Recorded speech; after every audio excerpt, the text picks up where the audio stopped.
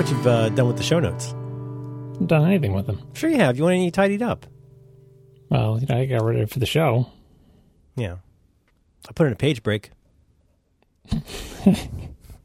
See that? Yeah. Did you punch 3 holes in the side of each one so we can, if we want to put it in a binder? Mm-hmm. Yep. It's like when you give a screenplay, it's got to have the right format. So, how's it going? It's going. What's the matter? I'm missing the Expanse season finale right now, I realized. Oh, man. Are you been enjoying it? Yeah, I started slow, but then I realized this is the only way I can tell if I like things. When it comes time to watch something for that brief moment that I have each day, if I'm lucky, or every other day to watch something on television, I have many choices of things that I can watch. And I try not to overthink it or to say, what thing do I most want to see right now? So, for example, during Walking Dead or Game of Thrones season, it's always whatever the most recent episode of those shows are, because I'm very excited to see them. And The Expanse has come and filled that spot now. Whenever we sit down and want to watch something, what do I want to watch the most? I want to watch The Expanse. Interesting. I watched the first couple and I liked it. I don't know. I felt a little bit thrown off. I don't know. I just I shouldn't read what anybody ever says about anything, but it's it's like you in the video games and planning out your video game season. It takes once you've just I feel like I kind of decide, like, am I going to go all in on this? Do you think about that much in the early days? I do. I try to limit what I mean. I like space shows, so I'm predisposed to like this. And I knew nothing about it. I never read the books. Blah blah blah. I had a different impression of what the show would be like. So the first couple of episodes threw me off as well. But eventually, my love of even remotely competent and serious space-based shows won out. Like I still like, to give the 2 examples from before, Game of Thrones and Walking Dead, I still like more than this show. But it's in space. They have spaceships. There's space stuff. And it mostly takes itself seriously, and so I like it. Yeah, I thought the first one was really engaging. I might give it a try. I had a strange experience with Sense8 because I think I like, I don't know. People are hard on the Wachowskis sometimes, but I think I'm a fan, and I like some of their weird stuff. I like Jupiter Ascending. I like Speed Racer. I didn't see the last 2 Matrix films, which people seem to almost uniformly not like. But I thought, I'll give this a throw. It sounded interesting. Have you watched any of it? Sense8? No, I only know about it because you know about it, and I looked at it briefly to see what the premise is, but I don't want to know anything about it. Kind of like Predestination. Oh, no, I understand. Because if I'm going to get any enjoyment out of it, it seems like I should just not know anything. Well, a part to know about it that's I don't think a spoiler is that it's fairly lavish. It's shot on many different locations, and the talent in it is very interesting. The premise is pretty interesting. And like I watched the first one and I was like, yeah, because like, wow, it's like everybody's been really hard on this, but I really liked it. And you know what? I'm not going to say anymore. I'm not going to say anymore because I don't want to spoil it for you. Because I'm starting to realize that even, I'm starting to come around to that idea that even like too much of a value judgment or opinion constitutes a kind of spoiler. It does. Yeah, it's true. I'm learning a lot from you. I hate to say it, but I really am. No, it really, it pains me. I was telling my daughter how I do the show with you, and because I like you, and you make me a better person. And she's like, "What does that mean?" and I said, "Well, is it ominous? What does that mean? What is the meaning of?" She was playing the cat game. She doesn't care. She loves the cat game. But no, I was like, honestly, I mean, this is not just strict butt kissing, but you've really caused me to. I don't know if I'm any better at it, but you have, like so many of our listeners, as so many of our listeners have felt. Exposure to you makes people think a little differently. Yeah, so if I can make everybody a little bit more neurotic, that's part of my mission in life. That was one of my early appeals with you. One of the things I initially found very appealing was your naked screaming anxiety about certain issues. It's always going to be a favorite thing of mine. I'll always treasure that. But no, I mean, like, in fact, stuff from this stupid show we do, like, I am starting to think more about, like, rationality and even some of my thoughts around the religion word. I am starting to rethink a little bit. Oh, no. Well, no. I guess, I don't know. Do you ever listen to that? You know what? I'm not going to get into it. But I've been trying to listen to... Listen to what? No, I don't... See, people, this is another thing, example, in the other programs you're on with other people, you do that and people just let it go. I won't. I would not let it go. Do I ever listen to what? Do you ever listening to the podcast called Waking Up, hosted by Sam Harris? No, but I think I've heard you mention it. I mentioned it in the context of, I discovered it because you know how I go through a thing, like anybody, I'll go through a thing, and over like we know, you know how I am, right? You know how I am. I couldn't stop thinking about The Act of Killing, and The Look of Silence. Those two movies are just unique. They are unique. I mean, have you seen those? I only know about The Act of Killing. I know about that one. I don't know The Look of Silence. I haven't seen either one. Okay. I don't know if it's your thing, but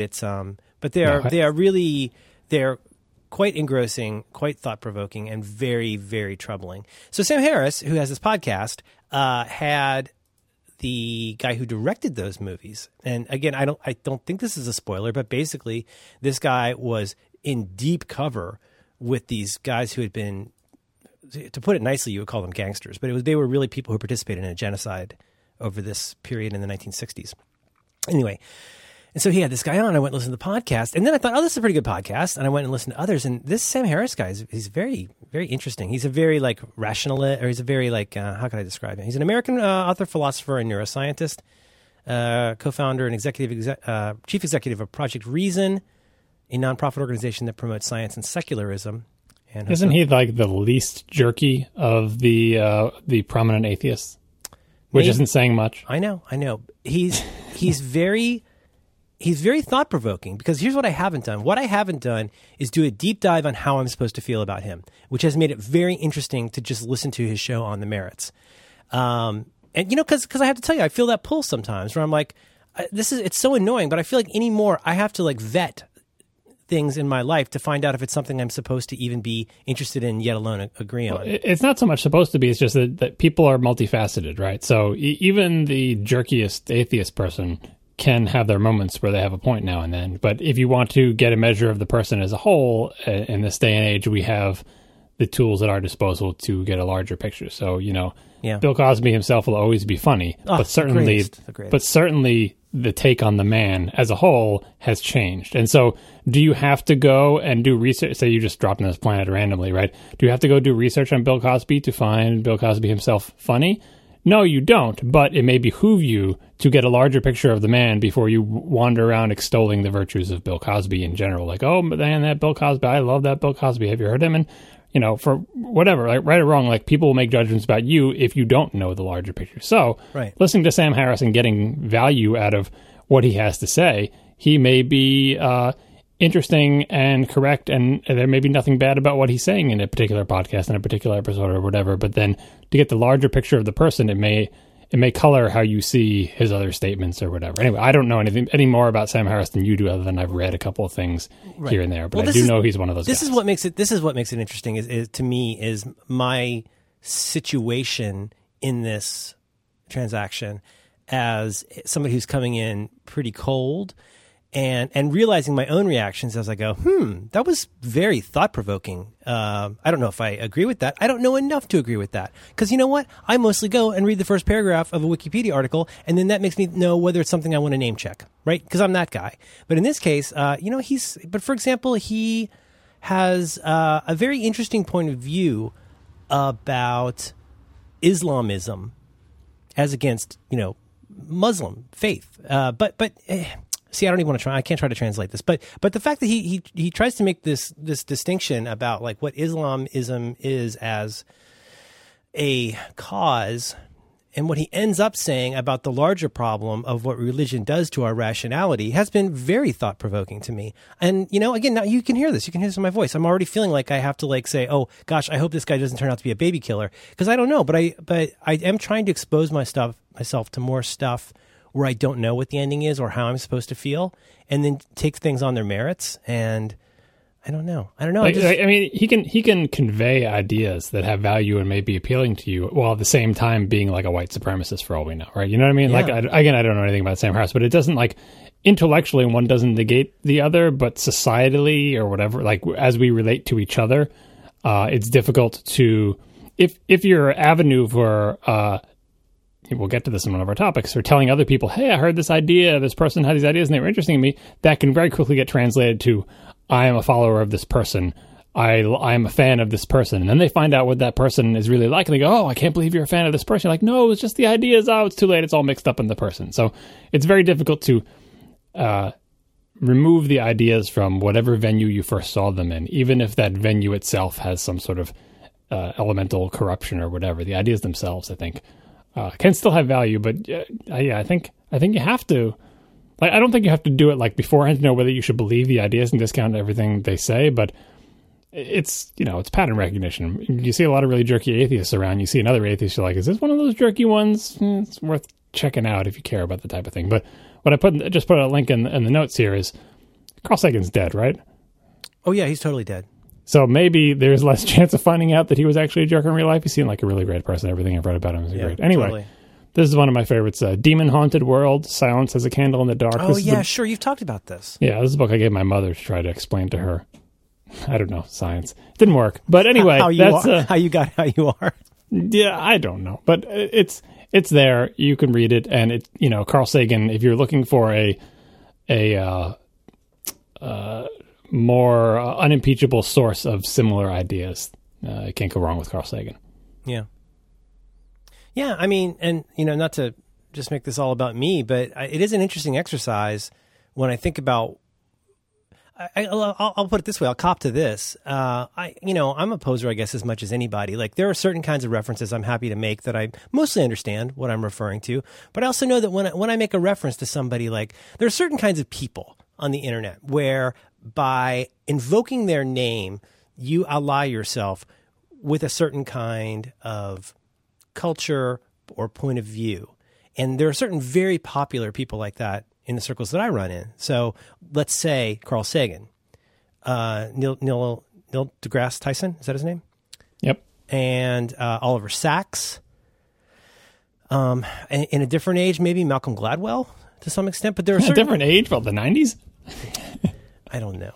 It was a different age if you think about it. Each book was about half as credible as the previous one.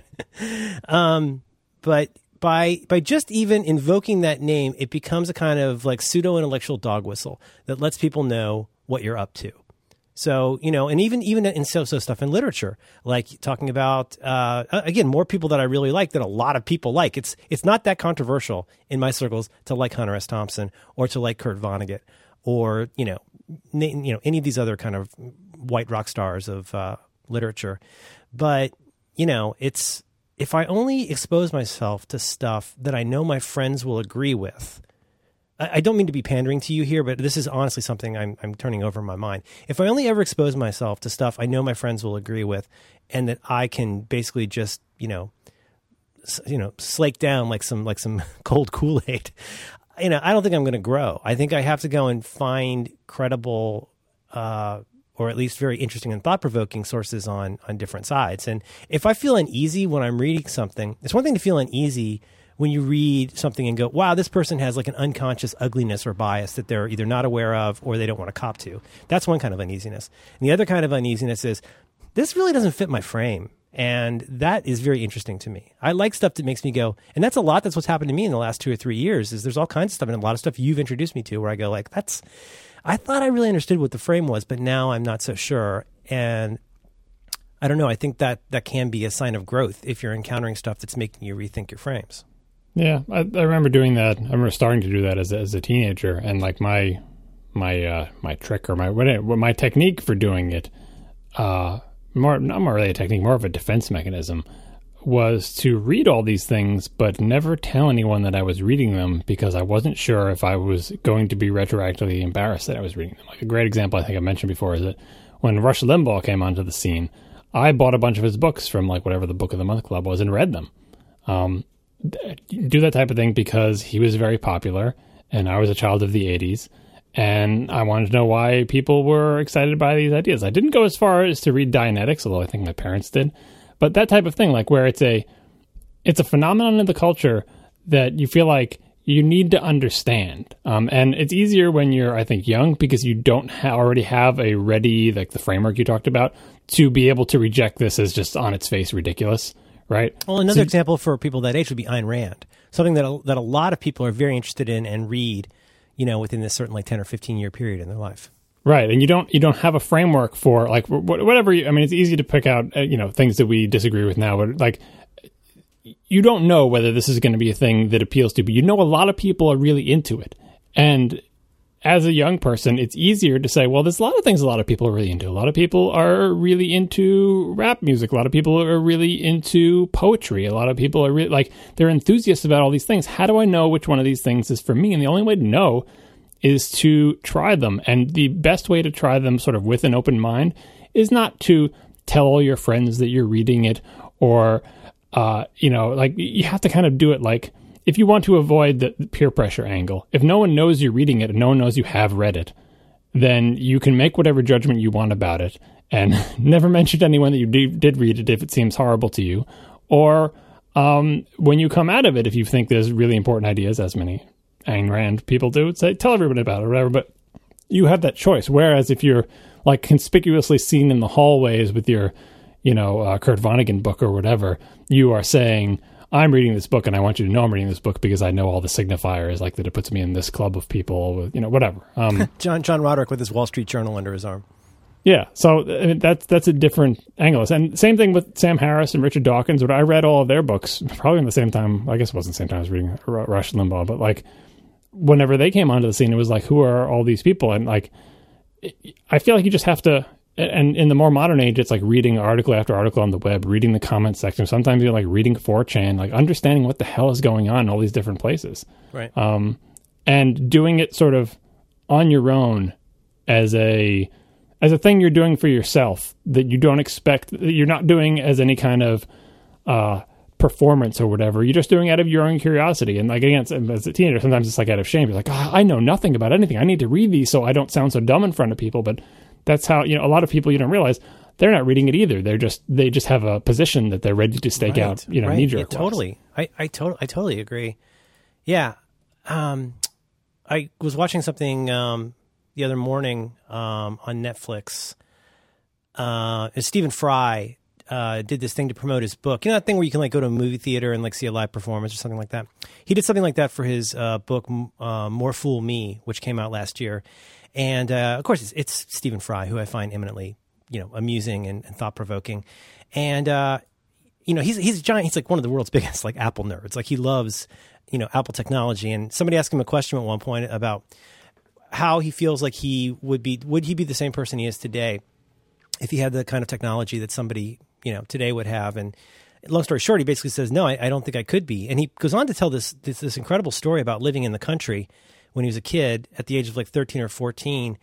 And basically how he was watching TV. His dad had left the house and he wasn't supposed to be watching TV. And he ended up watching this movie that was a production of what he later discovered to be Oscar Wilde's The Importance of Being Earnest. And he goes to his mom and he's blown away by this. He starts quoting it. He watched it one time and he's like, and I was the same way. It was exactly the same play. I mean, that play is just, it's so witty. It's almost painful. It's overflowing with wittiness. And he goes to his mom and he's like, have you ever heard of this thing called, The Importance of Being Earnest? And she says, yeah, that's a play by Oscar Wilde. I don't know if we have a copy here. Long story short, basically, he's basically in like a village in a nice house, but like in this very remote area. There's a bookmobile that comes every 2 weeks. The librarian hooks him up with basically a copy of the 4 major Oscar Wilde plays. He like consumes them repeatedly over 2 weeks, takes it back, checks out the entire collected works of Oscar Wilde. And anyway, it's a great story because he describes how eventually then reading a biography and then reading like what happened to Oscar Wilde and how kind of life-changing that was for him to go like, he's like me. He loves people the way I love people. And is that going to happen to me? And basically it all started with seeing this thing on TV, but it led to this journey of discovery that I found incredibly familiar. I imagine you were the same way. I mean, I know John Roderick was the same way. We just go to the library and you start following your nose and you don't even know if this is good or bad. All you know is you just want more of whatever this thing is. And there's something so insatiable about that. And today it's like it almost feels enviable to be in a position where you can learn about something without knowing whether your friends think it's okay to read or, it's just so as I was thinking that and processing that, I was just thinking about like, I just feel like, being on this left side of the continuum it's funny though, like how many of my friends are equally like kind of weirdo lefty liberals, but who think of themselves as very intellectual, but end up espousing a certain kind of attitude about books they practically want to ban or forbid, or ideas that they just kind of want blotted out because they're so abhorrent. And like, I get scared by that culture sometimes because I feel like, are we that intellectually fragile that we can't be exposed to stuff that we don't agree with, and to even be tarred by the idea that oh my gosh, John Siracusa read a book by Rush Limbaugh? That's weird. I thought he was really smart. I mean, that's the kind of thing I still have that in my mind. Like, and I hate thinking that way. Yeah, well, I think the ready access to more information for people who aren't like super nerds and want to absorb every piece of information. Like, I think we talked about this in the past shows, or maybe I've written posts about it. Like when I was a kid, if I would get into something, I want to know everything about it, and just would go through every resource I could possibly find to find, down to like looking at microfiche in the library, because that's what we had. Like, how can I get more information about this thing? And these days, of course, you got the internet, so kids can get that information faster. And I think I imagine what that would do. I guess I'll see with my kids, although, well, yeah, we'll see with my kids as they get older. I imagine what it would do is it would give you a framework sooner, because you would just be absorbing information, and eventually you would have enough to support some kind of scaffolding, some kind of position. And from that perch, you would look at every new piece of information that comes. It's what lets so many people decide. Like, it's why I had to actually read a Rush Limbaugh book. I didn't yet understand. I couldn't understand from the outside because I was young and naive and foolish. You couldn't see what Rush Limbaugh's deal was because I didn't have the life experience or the knowledge. So I had to read his book to find that out. But now, from my lofty perch of adulthood, having seen 17 iterations of the same thing that Rush Limbaugh is, I don't need to read Glenn Beck's book. You know what I mean? Yeah. And that's experience or age or whatever. But if you have access to more information, it can, especially like the internet, it seems like it might give you your framework sooner. For good or for ill, like whatever that framework is. Like, if you are a white supremacist, you can find tons of support for that and tons of information, quote unquote, information about it on the internet in a way that you couldn't in the days before the internet. And so it can give you that framework at an accelerated rate and really cement you there. And then you will take on any new information from that position, viewed in the light of, or whatever it is, like 9/11 trutherism or whatever, or the anorexia groups that are pro Anna or whatever it's called. Like, there's a framework for everything on the internet. Yeah. And so it's this, I think it's mostly a good thing, and that having more information is better, because the internet in some ways is the cure for the internet as well as the disease. Like, it is both things in one.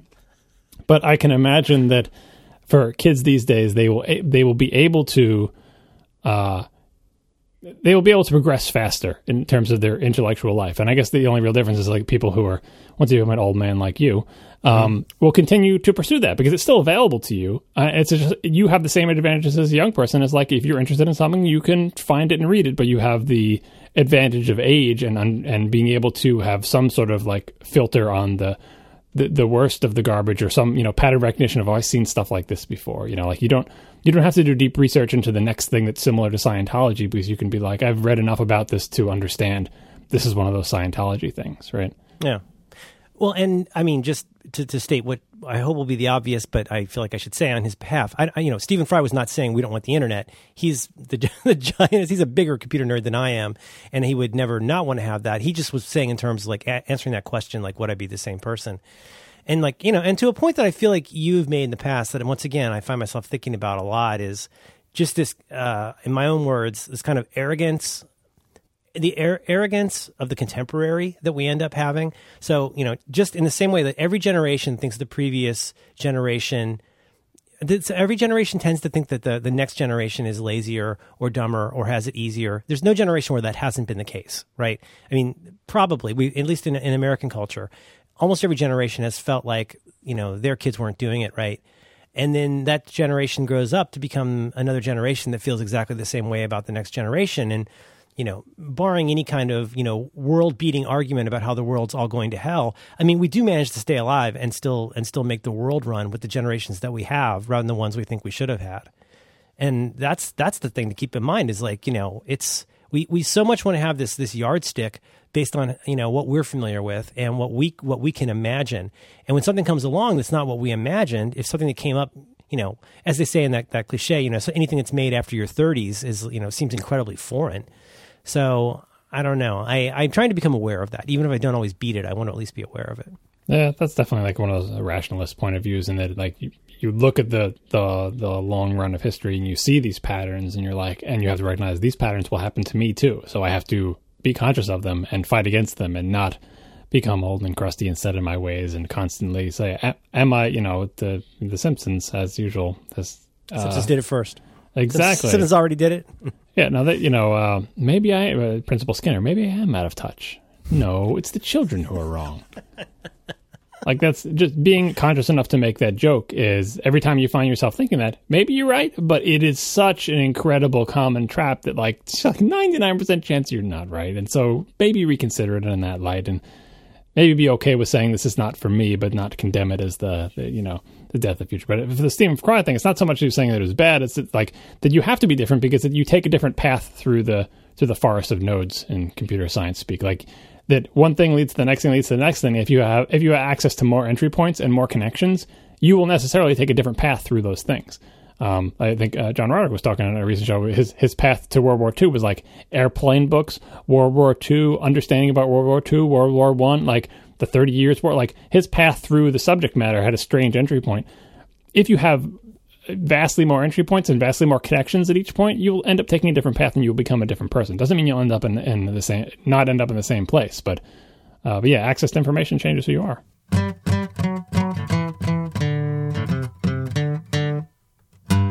This episode of Reconcilable Differences is brought to you in part by Casper. You can learn more about Casper right now by visiting casper.com/diffs. That's DIFFS. Casper is an online retailer of premium mattresses that you can get for a fraction of the price that you'll find in stores.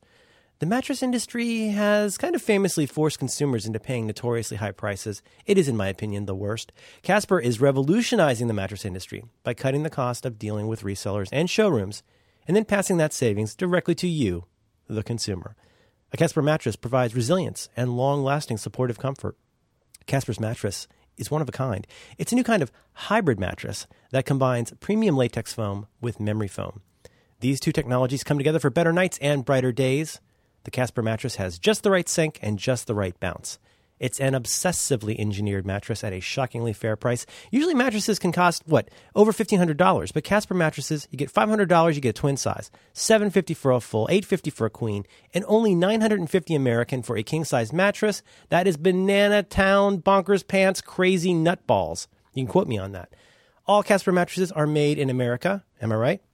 Casper understands that buying a mattress online can seem like kind of a weird proposition, but with Casper, this is completely risk-free because they have a 100-night period where you can try out this mattress.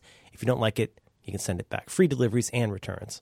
So yeah, you don't want to go into one of those stores and just lie on a mattress for 4 or 5 minutes and see how it feels. Remember, that's a third of your life you're going to spend there. Do your math, sir.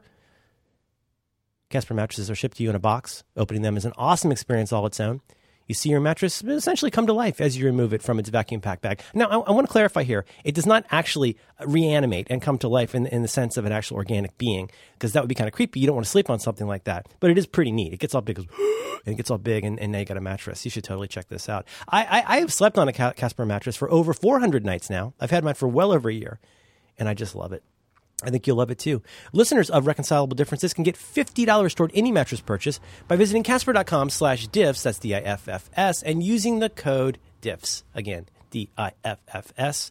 Terms and conditions apply, but I believe that you will discover in life that of the many things that apply, frequently they are terms and conditions. So that's nothing different. You got to try this thing out. Come on, quit fooling yourself. Be a grown-up. Go buy one of these mattresses. They're totally cool. Get a Casper. Thank you so much to Casper for supporting Reconcilable Differences and all of Relay FM.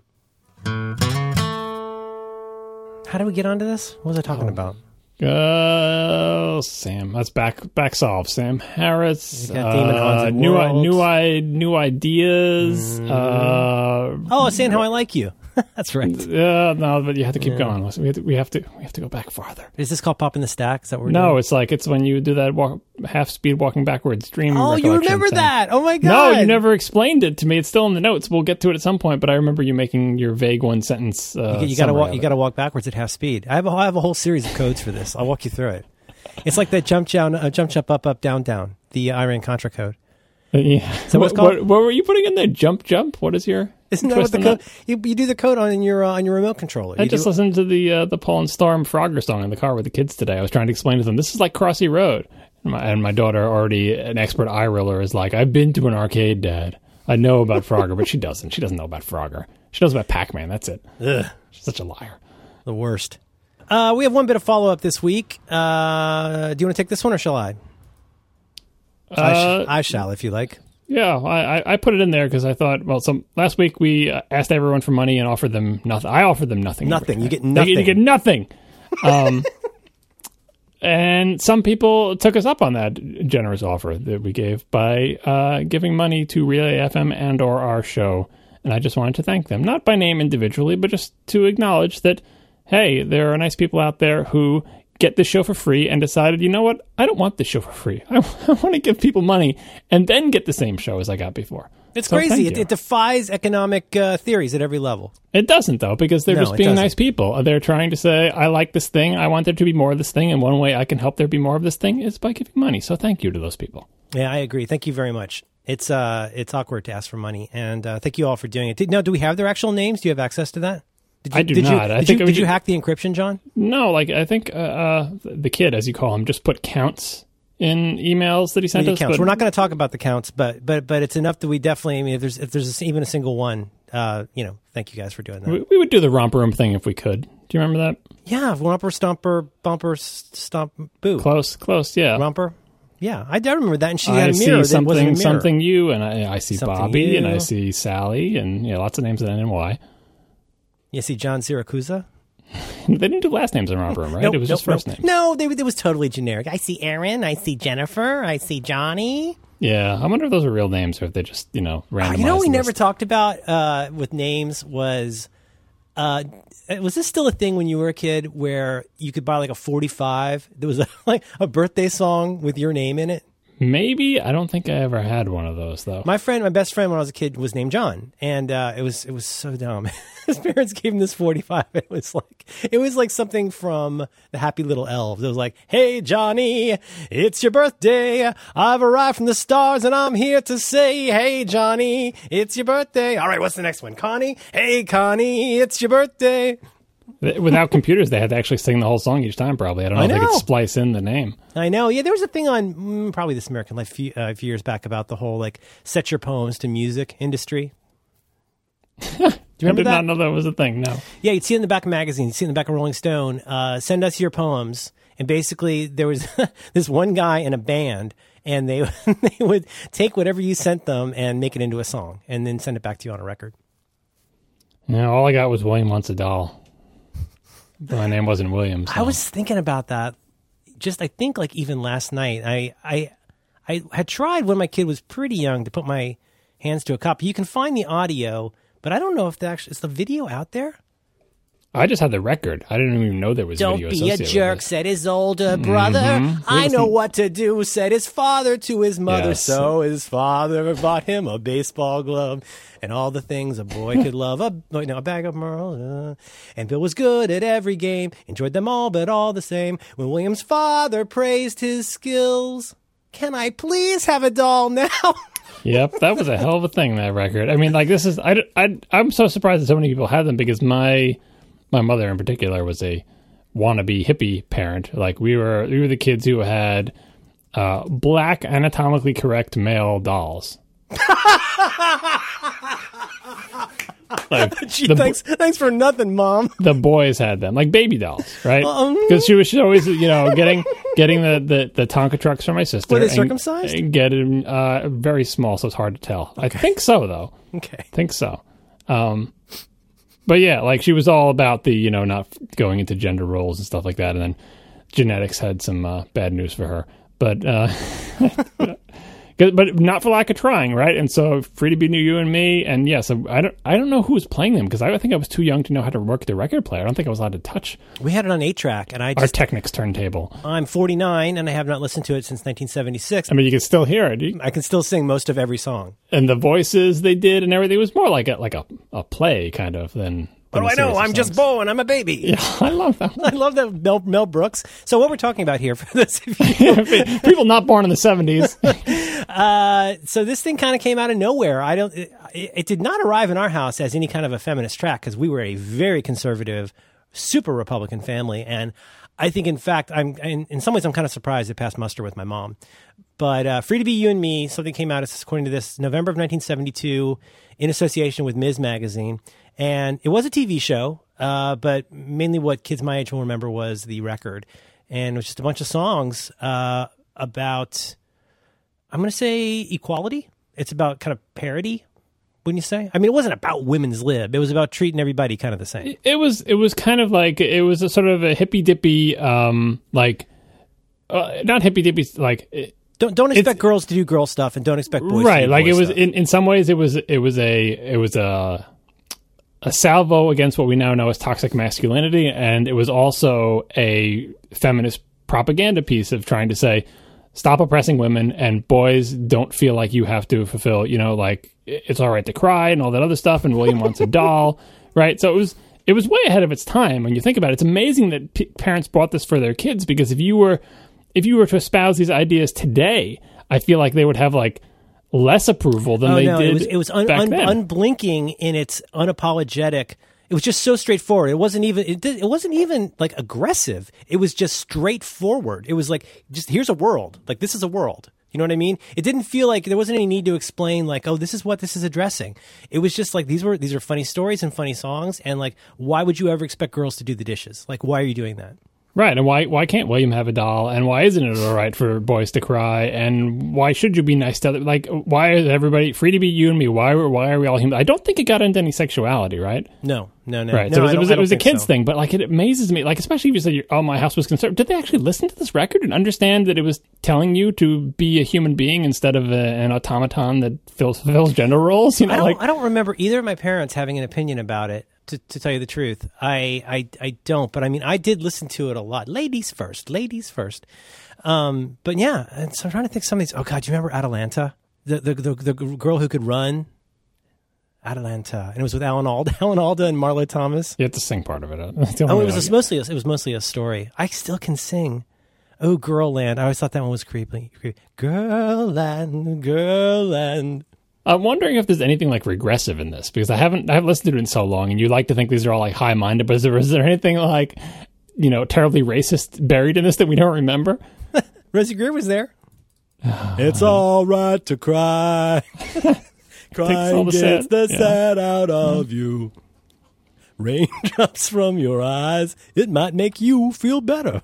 I guess it's kind of like how cartoons these days can get away with a lot of things that wouldn't fly in live action things. That if you aim something like this at children, I guess the adults figured, oh, it's silly pablum for kids. When they grow up, they'll understand how the real world works and how women have to be in the kitchen all the time. But for now, we can tell them this and pretend we're being good parents, right? Mm-hmm. Little do they know that like these ideas, in many cases, would actually cement themselves into people's minds, and then they would grow up and see how terrible the world is and say, wait a second, what happened to free to be you and me? You'd be like, that's over now, kid.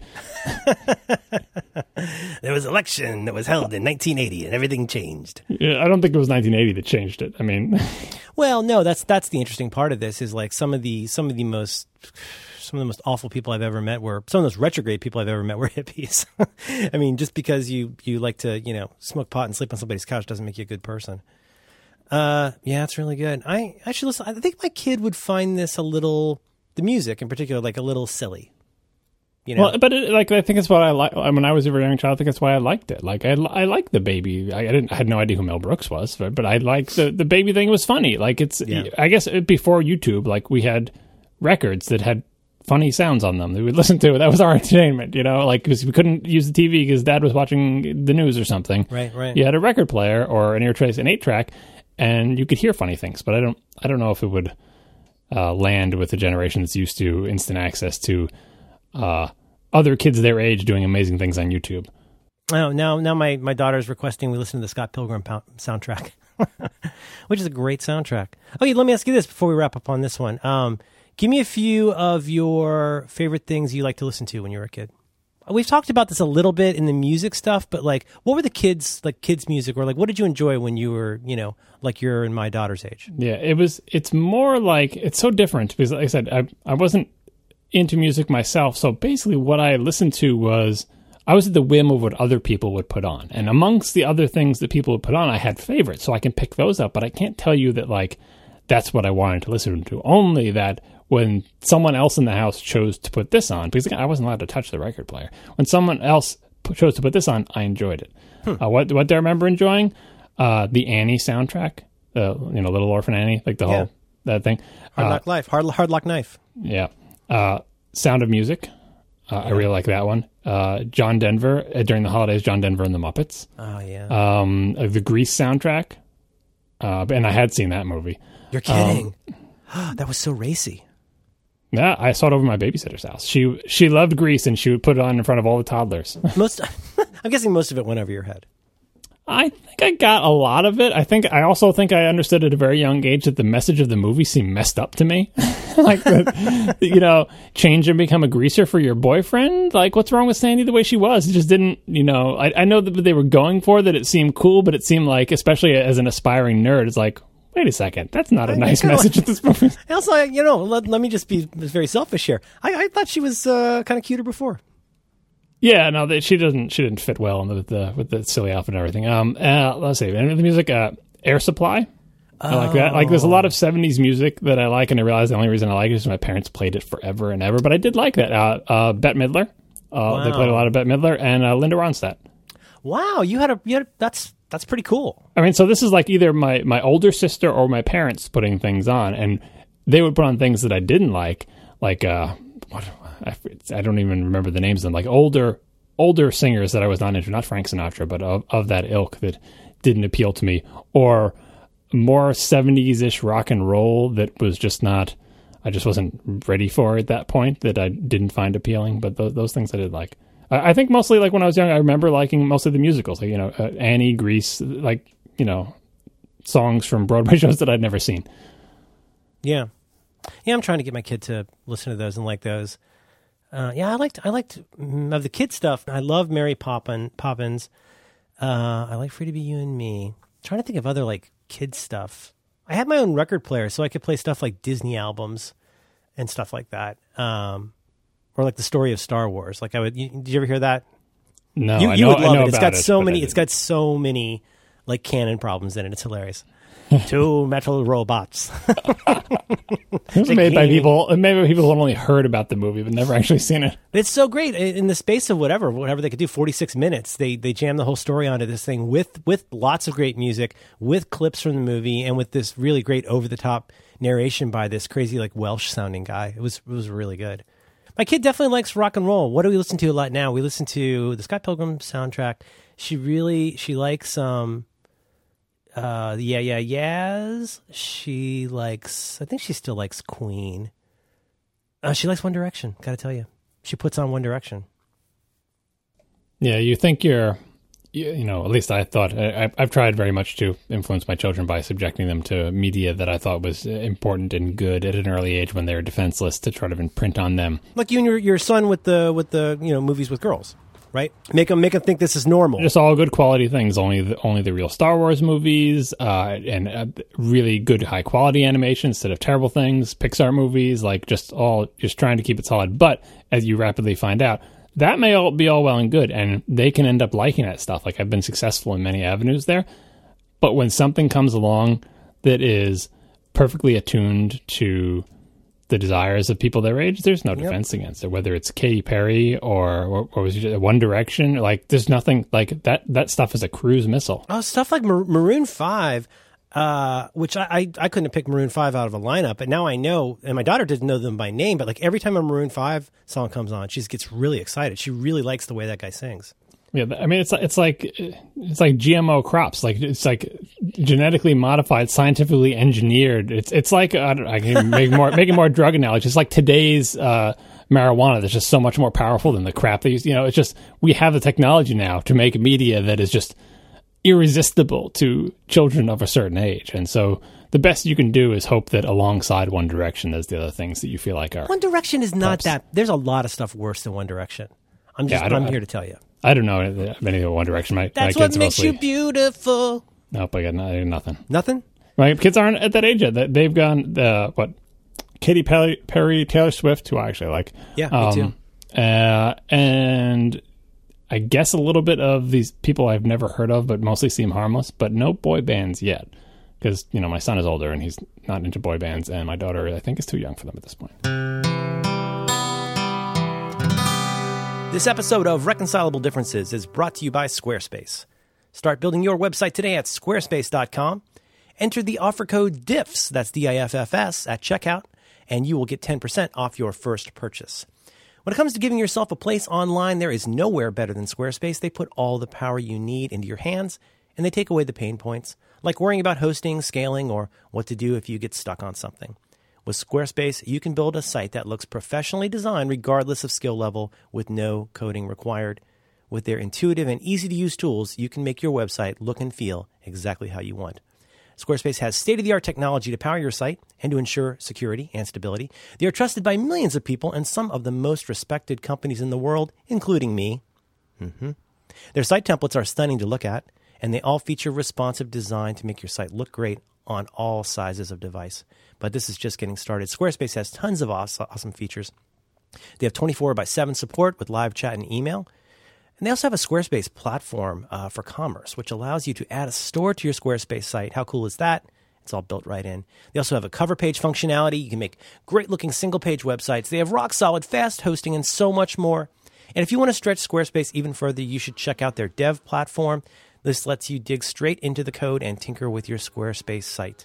If you sign up for a year, you'll also get a free domain name, allowing you to choose exactly what you want your site to be called. And these Squarespace plans start at just $8 a month. So you can start a trial site right now, today, with no credit card required by going to squarespace.com. Go set that up. And when you decide to sign up for Squarespace, make sure to use the offer code DIFFS, that's DIFFS, to get 10% off your first purchase and to show your support for Reconcilable Differences. Our thanks to Squarespace for supporting Reconcilable Differences and all of Relay FM. Squarespace, you should.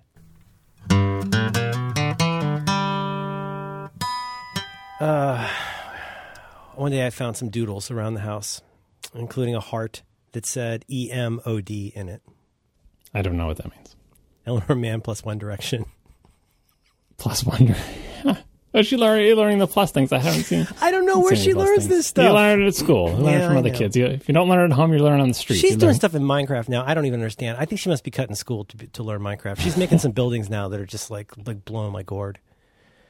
I just put a link into episode 104 of The Incomparable, an episode I enjoyed a lot called Kids Have Bad Taste, where y'all talked about, I guess, was it mostly movies you talked about, right? What was the top? I don't even remember what the topic of that one was. Episode 104, Kids Have Bad Taste. Believe it or not, some of us managed to breed. Even Steve Lutz. God, Steve Lutz has kids. Is that true? I know he's got a cat. Just trying to think about it. Oh, my goodness. So we talk about what media we provide to our kids. Oh, that was the topic, I think, the whole kids show. Oh. It's a good cast. You got Jason, Ben Boychuk, Dan Frakes, Glenn, you, Lisa, and Steve. Yeah, despite me not knowing what was on it, I was actually on that, apparently. You do a lot of shows, John. It must be hard to keep up. It is. We could segue nicely into our first topic, which we already kind of been talking about. And we always kind of talk around, but it's been in the topic list for a while, and I figure it's good to try to give it a formal treatment, also known as beating it to death so that no one ever wants to hear anything about it again. I'm glad you're doing this, because I have been wanting to hear your thoughts on this, because you seem to have some thoughts about this. We're going to talk about recommendations and endorsements. And my general first thought was, I like telling people about stuff. I like learning about stuff. Just like, how do you think about it when if somebody asks you for like what are good things to watch in particular, I guess, like, movies, TVs, video games, and how do you decide what kind of process do you go through when you're thinking about how you would recommend something to somebody? Yeah, I was thinking about this topic before the show, and I was trying to turn the question on myself and say, like, can you think of an instance when someone recommended something and that you ended up really liking. Like, can you trace it back to the recommendation? Because there's tons of things that I like, but can I remember, not counting things like Star Wars where it's too long ago and you don't remember, it just seems like it's always been part of your life. But like, did someone recommend something to you that now is just like your favorite whatever, and you can trace it back to that recommendation? And maybe it's just my personality or whatever, but I really can't, because I think I discard the recommendation. Like, whether the recommendation is successful or not, if someone recommends something and I hate it, recommendation discarded. If someone recommends something and I love it, I take ownership of it and pretend it was never recommended. Like, I can't remember where anyone turned on. And the only thing I could think of that was similar to that is, this is getting back to recommendations, like, do you recommend? Are you trying to recommend? I can think of many instances where I do, but in the general case, the things that I have come to like are not because someone recommended it to me, but at this point in my life, especially with social media and everything, it's because I see lots of people who who I know, who I'm friends with, who I know like similar things to what I like, talking about something enthusiastically. It's different than recommending. It's more it's like an ambient recommendation. Right, because they are excitedly talking amongst themselves to other people who've experienced this thing. A great example is Hamilton, right? Lots of people I know are super into Hamilton. And they're all talking about Hamilton to each other. They're excited about it. They're quoting it. They're singing it to each other. No one has recommended Hamilton to me. No one has said, you should go see Hamilton. Like, literally no one. And maybe it's because they know I don't like musicals, never go to see anything or whatever. But it's so clear that everyone else really likes Hamilton. So that's the type of thing that could make me say, maybe I'll download the Hamilton soundtrack and listen to it. Mm-hmm. Maybe if I have an opportunity to see it, I will take that opportunity. But it's kind of like reading the Rush Limbaugh book. I'm not telling them that I'm doing that. Partially because if I hate it, I'm not going to go into the little circle and say, yo, you guys all talk about Hamilton, but I hated it. I'm just not going to say anything.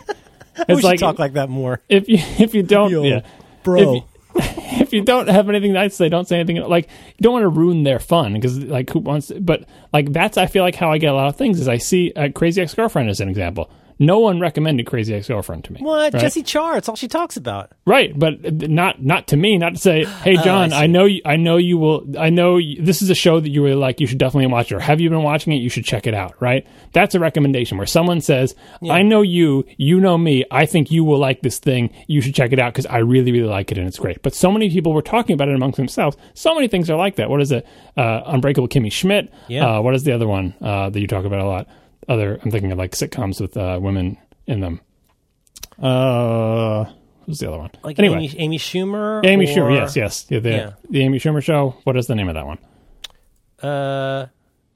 I've actually seen a couple episodes though. Anyway, lots of shows like that I hear people talking about. I did recommend that to you. Well, you have recommended, right? So some of them you have recommended to me, but like I haven't watched. Inside Amy Schumer. Yeah, Inside Amy Schumer. Yes, I have both of those that you have recommended to me. We'll get back to recommending and then not following through those. Oh my God, you follow none of my recommendations that I haven't looked at, but I did see. Maybe it could be the type of thing where I want to just see people being enthusiastic about it ambiently, and then like find it for myself. Girls was similar. People were talking about Girls. I had no idea what the hell Girls was. And I was like, oh, it's a show on HBO. I've got HBO Go. Let me try watching an episode. And then I was just absorbed in it. Mr. Robot, no idea what that show was about. For the longest time, I didn't watch it because the title sounded dumb. And I didn't think it was about anything what it was about. I thought it was a comedy.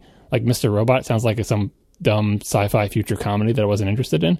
But so many people were talking about it. So I think, for me anyway, personally, on the receiving end of recommendations, it's mostly seeing other people I know whose tastes I have a handle on, being excited and enthusiastic about something new they've discovered, and then choosing out of that set which ones I really think I'll like. So you were very excited and enthusiastic about Kimmy Schmidt and Inside Amy Schumer, but I just felt like I wouldn't like those shows, so I haven't tried any of them. I think I saw one Amy Schumer one.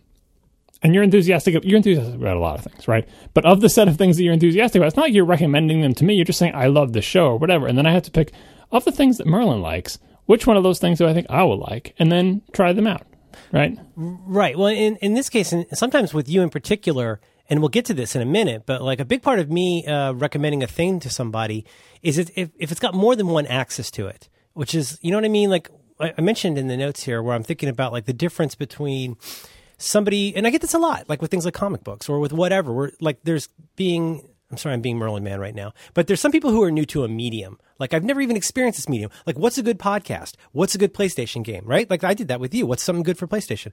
Number two, what if you're new to the genre? Like, I want to learn more about science fiction or like heavy metal music. Like, where should I start there? Or what's the best of that, right? Again, there's distinctions here. Or in this case, like in the third one, like, what if it's a big property or a franchise? What if like somebody comes to you? Has anybody ever come to you and said, like, you seem to really like U2? Like, where should I start with listening to U2? Right? Or here, let's go straight to the elephant in the room, the floppers, right? So, I mean, there's so many people I want to recommend that podcast to, but it's a really weird, dumb show that I can totally understand why we talked about this on Slack. I totally understand why some people are not into the Flophouse. The sound quality is terrible. It's really weird and random. It's very eager to please. It's kind of annoying. But like, would you ever listen to one Flophouse and go like, yay or nay? Like, you've got to listen to 10 before you can decide if it's right for you. You know what I mean? That's kind of why, like, the Flophouse is another example of like getting the other direction. Aside from recommendations coming into me, recommendations going out from me. In general, I'm hesitant to recommend things to most people unless I have some idea that they like similar things that I like. There are universals like, hey, you should watch Raiders of the Lost Ark. You know, like there's always some assumed, you know, like that you understand the culture that this piece of media was made in. That, like, you know, it's nothing is universal, right? But there are certain things that you feel like, yeah, most people who live near me and grew up in the same culture as me will probably like these great works of art and literature or whatever. Like just or like in the way I put it, like if you like comics, you're probably going to like this comic or this other comic. And now, if you like movies, there's a pretty good chance you're going to like this movie. Right, like just big crowd pleaser things. But you tend not to recommend those. I tend not to recommend those. I'm trying to think of like the more specific instances of recommending. So something like the Flophouse, where or it's the like, game. What about the game? Yeah. Yeah, I would not make that recommendation to everybody, but like the Flophouse is a great example because the only reason I knew about it is because I know people related to people involved. And even when this is John McCoy, Dan's brother, even when he recommended, I'm like, I'll listen to your brother's podcast about bad movies. I don't like bad movies. Like, why would I listen to a podcast about I don't like podcasts that have a bit. Yeah, I mean, like, the idea is like to say to somebody, you should check out the Flophouse. They go, oh, what do they do? Well, I mean, what they nominally do is watch a bad movie and then kind of make fun of it, but that's not really what the show's about. Like, I've seen maybe 6 movies they've ever talked about on there. Yeah, and I don't really like bad movies, so it just I don't like bad movies. I don't like bad movie podcasts. I would not go and seek out. I like Paul Scheer, but like I have no interest in going and listening to his show. Like, why would I want to do that? Yeah, and so like I wouldn't have known the show existed until at this point there were no listeners. But I'm like, well, you know, fine, I'll listen to an episode or two, and I listened to it. And I'm like, all right. I mean, did you follow your own advice? Did you start at the beginning? Yeah, there was the beginning then. Like there was no back catalog. Like this was Elliot? You were listening before Elliot? No, I started listening after Elliot had appeared, but so I caught up. He was in like episode 6 or something. I don't know. I don't remember 10, where he came something like that. Yeah, it wasn't that much of a back catalog, right? Especially since there were so many far fewer podcasts back then to listen to. Period. That catching up on 10 episodes of the Flophouse was like nothing. Anyway, I listened to it and I'm like, I don't know if this is for me. Like, I think it was the first comedy podcast I listened to. And as you said, the audio quality is bad, and the people who are doing the show have no idea what they're doing, and it's just a mess. Years and years of doing this show, and they still don't know how to record the show. Yeah, or just like how to be on a podcast or anything, like whatever. Right. But you can hear Elliot. You can hear Elliot like with his like glass of Coke. You can hear Stuart opening his course. That's a bit now, though. Yeah, and so. But I think that one of the reasons I kept listening to it was because Dan reminds me so much of John. I'm like, you are on. That was my big thing from the very beginning. I was like, oh my God, you are on this podcast. I didn't even know he had a brother to listen to this, and I realized your brother is a tiny little clone of you. It's terrifying. Like, everything about him, the mannerisms, his accent. And were you listening to his brother's show at that point, or did you know him from school? What was it? Oh, he was a coworker at the first job I had at a school. Okay. And so we worked together for several years. And he's a fellow nerd. And, wow, that's so funny. Yeah. And I didn't recommend the Flophouse to anybody at that point because I'm like, at that point it was like, who would ever be interested in my friend's brother's stupid podcast, right? And then a year or two passed, and I think it was probably like in an incomparable, they were like, what other podcast was becoming a thing? It's like, what other podcasts you listen to that you like? I think it was like, And I listened to this thing called The Flophouse. It's like some dumb movie. This started in podcast. 2007? That's what I'm This saying. started before You Look Nice Today. Yeah, I know. This is a long running show.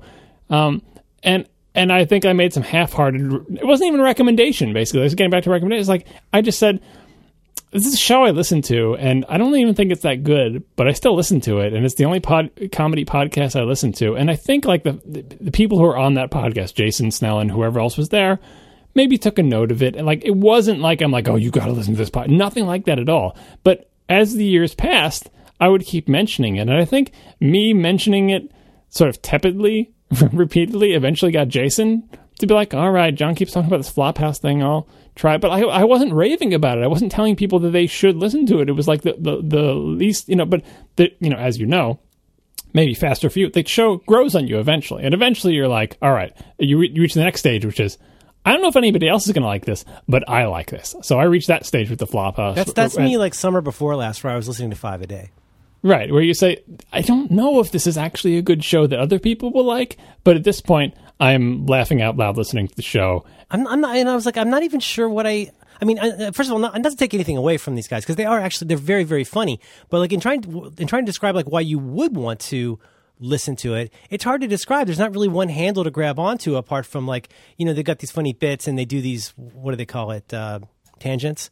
That they go off on that are if you like the show are impossibly funny, and if you don't, it's like sounds like the biggest waste of time in the world. It's like someone said in the Slack channel. It's basically a writer's room where you're throwing everything on the wall to see what sticks. And a lot of people are like, well, I don't want to be in the writer's room. I want to see after the writers have figured out what's actually funny and put it into a 3-second gag, and that's what I want to see. Right. Show me that. Don't show me the process, but the process can be funny as well. But and like I get to that point where I feel like I like this thing, but I don't think other people. I'm still not really recommending it because I would say, geez, what would someone else have to do to get to the point where I am? I know. They would really have to start from episode one to understand all the running gags, to understand the personalities involved, understand the characters, so to speak, on the show, to understand why it's funny when this person says that in response to that. Like, there's just so many layers there.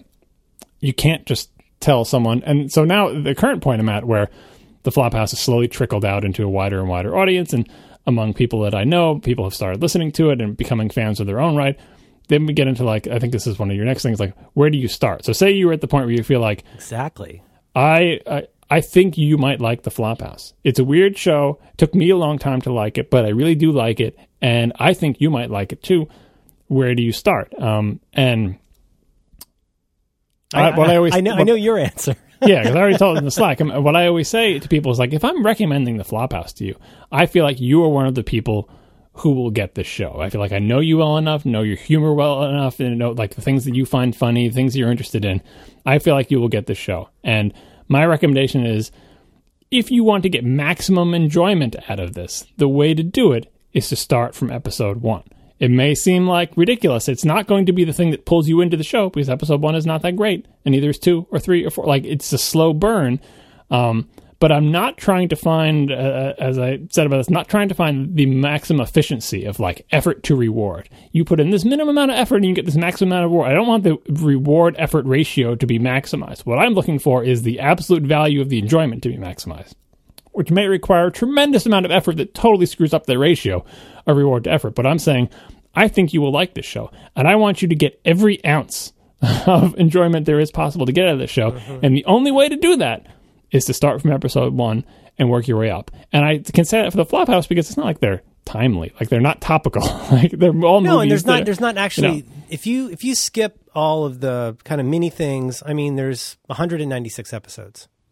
Yeah, it's every 2 weeks or every whatever schedule they think they're keeping. Yeah. It's a very casual schedule. I guess it's a little bit more regimented now, but in the beginning it was all over the place.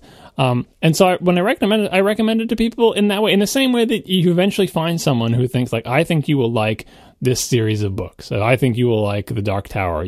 But you got to start from the first one. Yeah. It's a bazillion pages, and not that you recommended that to me, and I still haven't read it. Yeah, well, it's a long road. You said that. Yeah, and so that's for that kind of recommendation. I'm not going out there recommending the Flophouse to everyone who will listen, and I'm not in the camp that a lot of other people are of like, just give me 3 funny episodes so I see if I'll like it, and then I'll go back to the beginning, or maybe I'll never go back to the beginning, because a lot of people are looking for something different. But when I recommend it to something, I'm like, I'm pulling you into into the club here and to say, I think you are one of the chosen ones who will enjoy the Flophouse. Right. I don't recommend this to most people, but for you, I think there's a chance you'll like it. Maybe not. You'll find out. But to have the best shot at maximum enjoyment, start from episode 1. Because if you listen to 10 episodes and you think it's crap, fine, drop it, never listen to it again. But if you go all the way through, you will come out the other side as a true flopper. See, my only problem with that is, gag. though, I mean, I have several problems with that. But I mean, we say, drop it after 10 episodes if you're not into it. But like, is that at the point when the show was starting to come into its own? I guess, Bratz was pretty early. Yeah, Bratz was like 14 or something. Yeah, I think there's quality. I think you will know whether I by that point it was already put it this way, it was making me listen to more episodes. Like, I wasn't saying this is the greatest show. I wasn't really hooked. I wasn't convinced yet, but I would listen to another episode and then another one and then another one, like in the sort of comforting sameness of hearing these knuckleheads talk to each other. And eventually it builds. I think Bratz is really the first truly great episode, but there's lots of bits in the earlier episodes that are just sort of as important in the Flophouse lore. Okay, so let me ask you this. This gets into the what angles do you choose to take? Well, first of all, I mean, gosh, there's so much to talk about here. So it sounds like, if I'm hearing you right, you don't go out of your way to recommend stuff to people unless you have a pretty good reason to. You're not like foisting stuff off on people or giving people homework. It sounds like, if asked, you will gauge the person's level of interest and then decide whether you can recommend something. And also, like, honestly, it doesn't take much. If someone was to come to me and say, I'm into you too, like, I'm ready with recommendations at that point because they've already expressed interest on their own. But going out and like, just if you were to search my Twitter for my recommendations, they're always qualified in some way. If you're the type of person who likes X, I think you'll really love Y because I saw it and it was amazing. It's so difficult to make a universal recommendation. So I'm always making personal recommendations. And it doesn't mean I'm right. I could be wrong, but I'm saying, like, I think this is a thing that you might like based on I'm an Amazon recommendation engine, based on things that you've liked in the past. I think you might like this, and maybe I'm wrong, but it's not. I feel like I need to have some knowledge to make a recommendation. Well, and this does make, when I talk to you like this, it makes me feel like such a cheater. But when people ask me, I with the Flophouse, I do actually throw up a lot of provisos where I'm like, well, it's really not for everybody. It is a cult sensation in almost every way, where like it's a very peculiar kind of sense of humor, and it will take a while for you to get into it. But unlike you, I do have a handful of episodes that I recommend. My problem is I can't even tell if they're good recommendations because, like, for example, I frequently suggest Bullet to the Head as a good one to start with because it's a very funny episode. It's got a lot of like tentpole Flophouse style bits in it. And you don't really have to care about the movie, which helps a lot. Because believe it or not, so many people, have you gotten this? So many people have this unease about like for example, like with Top Scallops with Max and Alex. I mean, people are like, well, do I have to watch Top Scallops to listen to the show? And it's like, no, not really. But in this case, with the Flophouse, they're like, I don't know most of these movies. Should I go start with one that I know? And I'm like, no, you don't. You should, I would start with this one, but. That's what I do because I want to have people like get a chance to go like, okay, if I in 15 minutes if this is not for me, or half an hour, like I will know and I can bail out. But I think you can really enjoy Bullet to the Head enough to know whether you want to go back and plow your way through. Yeah, you can dip in and find little things to get little bits of amusement from. But I just feel like if you do that to someone who ends up being someone who really would enjoy the Flophouse, and they start to get into it and they start to sort of rob them of the discovery of that episode. Yeah, exactly. You want to see the classic bits develop and mutate because that's half the joke. And the people grow and change. Like, how can you appreciate Dan in his current state? Yeah. And Dan, the Emmy Award winner, and Dan, the underemployed, struggling artist. Like, those are three Dans. You have to get all three of those Dans. You can't just jump in the middle and think this is who Dan is. You're missing his story arc, like, so to speak. Yeah. So I think, yeah. I feel that with Stewart's changed a lot over time. Anyway, I have to have somewhere where I can go and talk about the Flophouse. I don't have enough places to talk about this. Yeah. We could do an incomparable episode about it, and we'll just quote all the funny bits and talk about people like praise them enough. I think enough said. Okay, so what did you think about this? Best versus favorite versus where to start. Because a lot of times, people, when you have a conversation about media, a lot of people want to say, like, okay, what do you think is the best movie And I know to you, this is like a no-duh distinction, but I think there are a lot of people who don't necessarily make this distinction overtly. There are a lot of people who want to have a conversation like, what's the best movie ever made? Other people might want to have a similar conversation like, what's your favorite movie ever made? And I think historically with recommendations, you're kind of expected to say to people like, oh, I don't want to watch all these seasons of Buffy the Vampire Slayer. Tell me what the best episode is to watch. Or like with Community, which episode of Community should I watch? What's the best episode? It's like, well... You know what I mean? And so, like, to That's me, like saying, this book is really good, but just tell me which pages I should read. Yeah, what's the best scene in The Godfather 2? Right. Yeah. What's the best page in this book? Yeah. But I take your point though, because it's in order to appreciate why you think something is the best episode. Like in your case, talking about in this case, the Flophouse with the technical issue. That one very special episode. Like, is that the best episode? No, but it's really special. Like, if you like the Flophouse, because Flophouse, right? But like, that's why I distinguish like best of something, my favorite of something versus where to start with something. And those may overlap. In fact, with Doctor Who, almost with Doctor Who. Doctor Who, I got 2 of those. But there are probably some things where I could say, this is the best episode, this is my favorite episode, this is the where to start episode. But it is pretty rare. The best and the where to start episode are rarely the same episode of a TV show for me. Well, they can't possibly, anything that has any sort of continuity, they can't possibly, because the best episode surely builds on what has come before. So it would not be the place to start if there's any You wouldn't continuity. say that for Lost? I guess the first episode's not the best episode, but it's a pretty good episode. It's a good one, but they're late. Like the reason everyone got obsessed with Lost, like, oh my God, I love Lost, I can't wait to see what's going to happen. There's like, everyone has their own little favorite reveal or favorite thing that happens. Beginning of season 2, when he's down in the hole, playing the record. You're never going to guess my favorite, which is not the best episode or not the scene.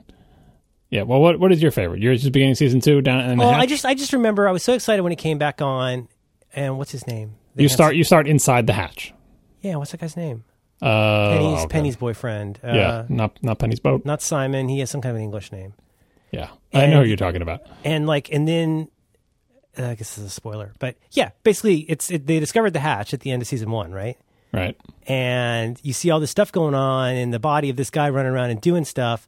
And then there's the reveal that like what we're seeing is inside the hatch. And you're like, oh my God. And what's going on in there is crazy. Like he's putting on records, listening to music. Yeah, he's like having a whole life. Yeah. It's almost like Gilligan's Island. Like he's got this whole thing going on in there. What's yours? It's the stupidest one. But this is like, it's the moment I said, this is a show for me. Like I love these people. It was, I have no idea what season it was, but you'll remember the scene. They're out on the water on a boat. I think it's when like the others came and took Walt off the boat or something like that. Remember that bit? Or they're floating on a raft or whatever. Is this We've Got a Man on Your Boat? No, it was they're on a raft and the others stole Walt from. I think this is what it did. Mr. Friendly is over there. But it was the daytime thing after. The Walt got stolen at night. Anyway, okay. It's daylight. They're on the water on I think on the raft, looking back at the island, and they see a giant statue of a foot. Remember that? Oh yeah, right. Which was at that point unprecedented in terms of the thing we had seen. Yeah, like what now? We had seen possible technology, and we had seen a little bit of like polar the foot, bear? right? And then the kicker. Why does it have 4 toes? And that was like the end of the season or the end of the episode. I'm like, what? Yes, that's exactly what I want to see. I want to see a statue of a gigantic foot with 4 toes, and then you end the show. I'm like, you've got me. And that payoff only works if you start as your first episode. This seems like just nonsense, but if you've watched and be caught up with it, like it's the show, like being inside the hatch. It's the show showing you don't know what we're capable of. You don't know our life. You don't know what journey we're going to take you on here. It's like it's the promise. Now you can debate whether Lost paid off on that promise or whatever, but that was my favorite moment. But it's certainly not where to start, and certainly not really the best. Like it's just a thing that tickled me because and the best favorite distinction. I think that's perfectly clear for people intellectually. Sometimes they have trouble separating it emotionally, but intellectually you can explain the concept. Like for a thing like Lost, that is the moment that tickled me the most. That really flipped me over on the show and just irreversibly made me love it no matter how terrible they may have resolved things in the end. Right. And it was my favorite, but it's not the best. I mean, it's a cheap gimmick. There were better scenes in terms of like how well is this written? How did you arrange the plot to come together to create the situation that's dramatic. Where like it wasn't the best by any measure, because best is like, how do we judge television shows or narratives in general? It's sort of like your phrase, like when you're talking about like seeing the statue of a four-toed foot or seeing a character land on an air mattress. I'll just say that much. Where you go, up, you got me. All right, you got me. I mean, it's your favorite. It's the one that tickles you the most. That makes you smile the most. That you feel that tingle. That is like a magical moment. And sometimes those moments can be cheaply constructed, and you realize it's like a house of cards. But and so that's why you don't give it the best, because the best is like when it all comes together in a meaningful way that is more than just surface. But it may not be your favorite. Like you may be able to appreciate the craft of many movies, for example, that are beautifully made and written, but don't connect with you as much as one little moment. And where you can see that your reaction is so much different than everyone else's. Whereas best, you feel like you have captured something that is a part of the essence of humanity, not just something that tickles my funny bone or whatever. Yeah. For me, I think of Day of the Doctor, when they come up with their cockamamie plan, where they're going to have their 3 TARDISes go around Gallifrey, and then then the other doctors show up, and I'm like, oh my God! And they're using all this footage of the previous doctors, and like I'm cavelling. I'm over the top at like how much I love this scene. Like I am far from the biggest Doctor Who fan in the world, but that scene when all 12 doctors are showing up, and then the guy at the control panel, I almost cried thinking about it. He goes, that's my worst nightmare, all 12 of them. And the guy goes, no, sir, 13, zoom. And they show Peter Capaldi, and I'm like, like that was like one of the greatest payoff moments in Doctor Who ever. And but the thing is, how do you give that to somebody as a first episode? It's really good, because it won't make any sense. 50 years of this show come together in this one episode. But I've been watching that. We watched that so often. We've watched it for 2 years, and there's still so many scenes in that episode that still honestly just make me cry and just give me such a zing. Like, I don't know. But not where to start. For Doctor Who, I always recommend 11th Hour. Yeah. And that's because what you're looking for is an entry point. That's the cleanest continuity point. And it doesn't require people to watch like old, quote unquote, old shows that have a different sensibility than their time. I'm trying to think of another example of best and favorite, and I think movies is easy because like my favorite movie is like, I don't have a single favorite movie, but I would probably list Empire Strikes Back, Katie's Delivery Service. It was Star Wars, a bunch of stuff like that. But is Empire Strikes Back the best movie ever made? No. Is it my favorite movie? Okay. It's a contender with like 1 or 2 other ones, right? And so how can there be such a stark difference between favorite and best there? Because I, for example, would say that The Godfather 1 or 2 is a quote unquote better movie than Empire Strikes Back, but I like Empire Strikes Back more than them, right? Not by much, but more. And so like, what is it like?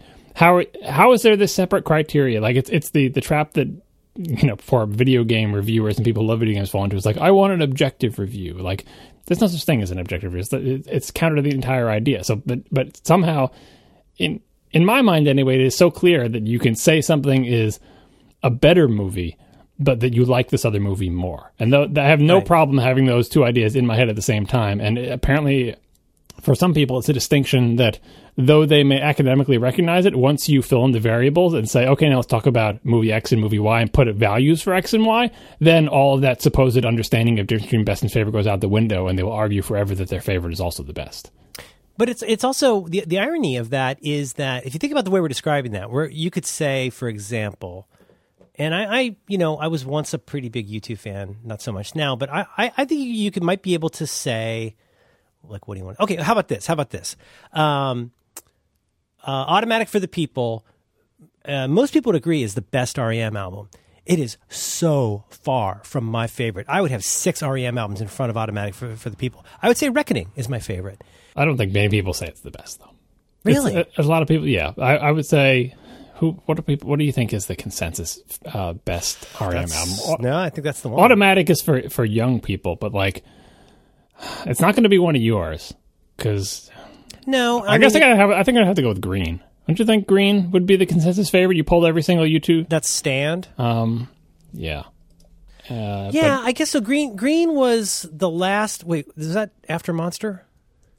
or before Monster? No. Come on, you're rethinking. You're thinking of the wrong thing. Not Monster. No one's picking Monster as the best. No. I'm just trying to put it in chronological. So from when I stopped being interested, you got Fables. You go Fables. It's Green has Stan, Pop Song 89, Get Up, Orange Crush. I think that was, and was that right before Out of Time? I think it was before, maybe right before. Out of Time may be a lot of people's favorite because it was very famous. But Out of Time I think Out of Time is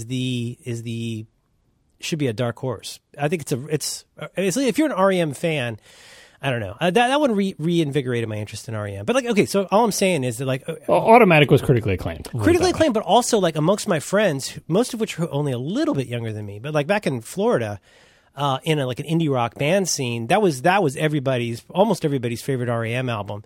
And for me, it would definitely be. So but here's what I'm trying to get at is this. The irony is that when you're willing to make an overt distinction between your favorite movie and the best movie, you oddly end up damning the best movie with faint praise in some ways. You're if it's the best, then why isn't it your favorite? Oh, yeah, that one's the best, but this one's my favorite.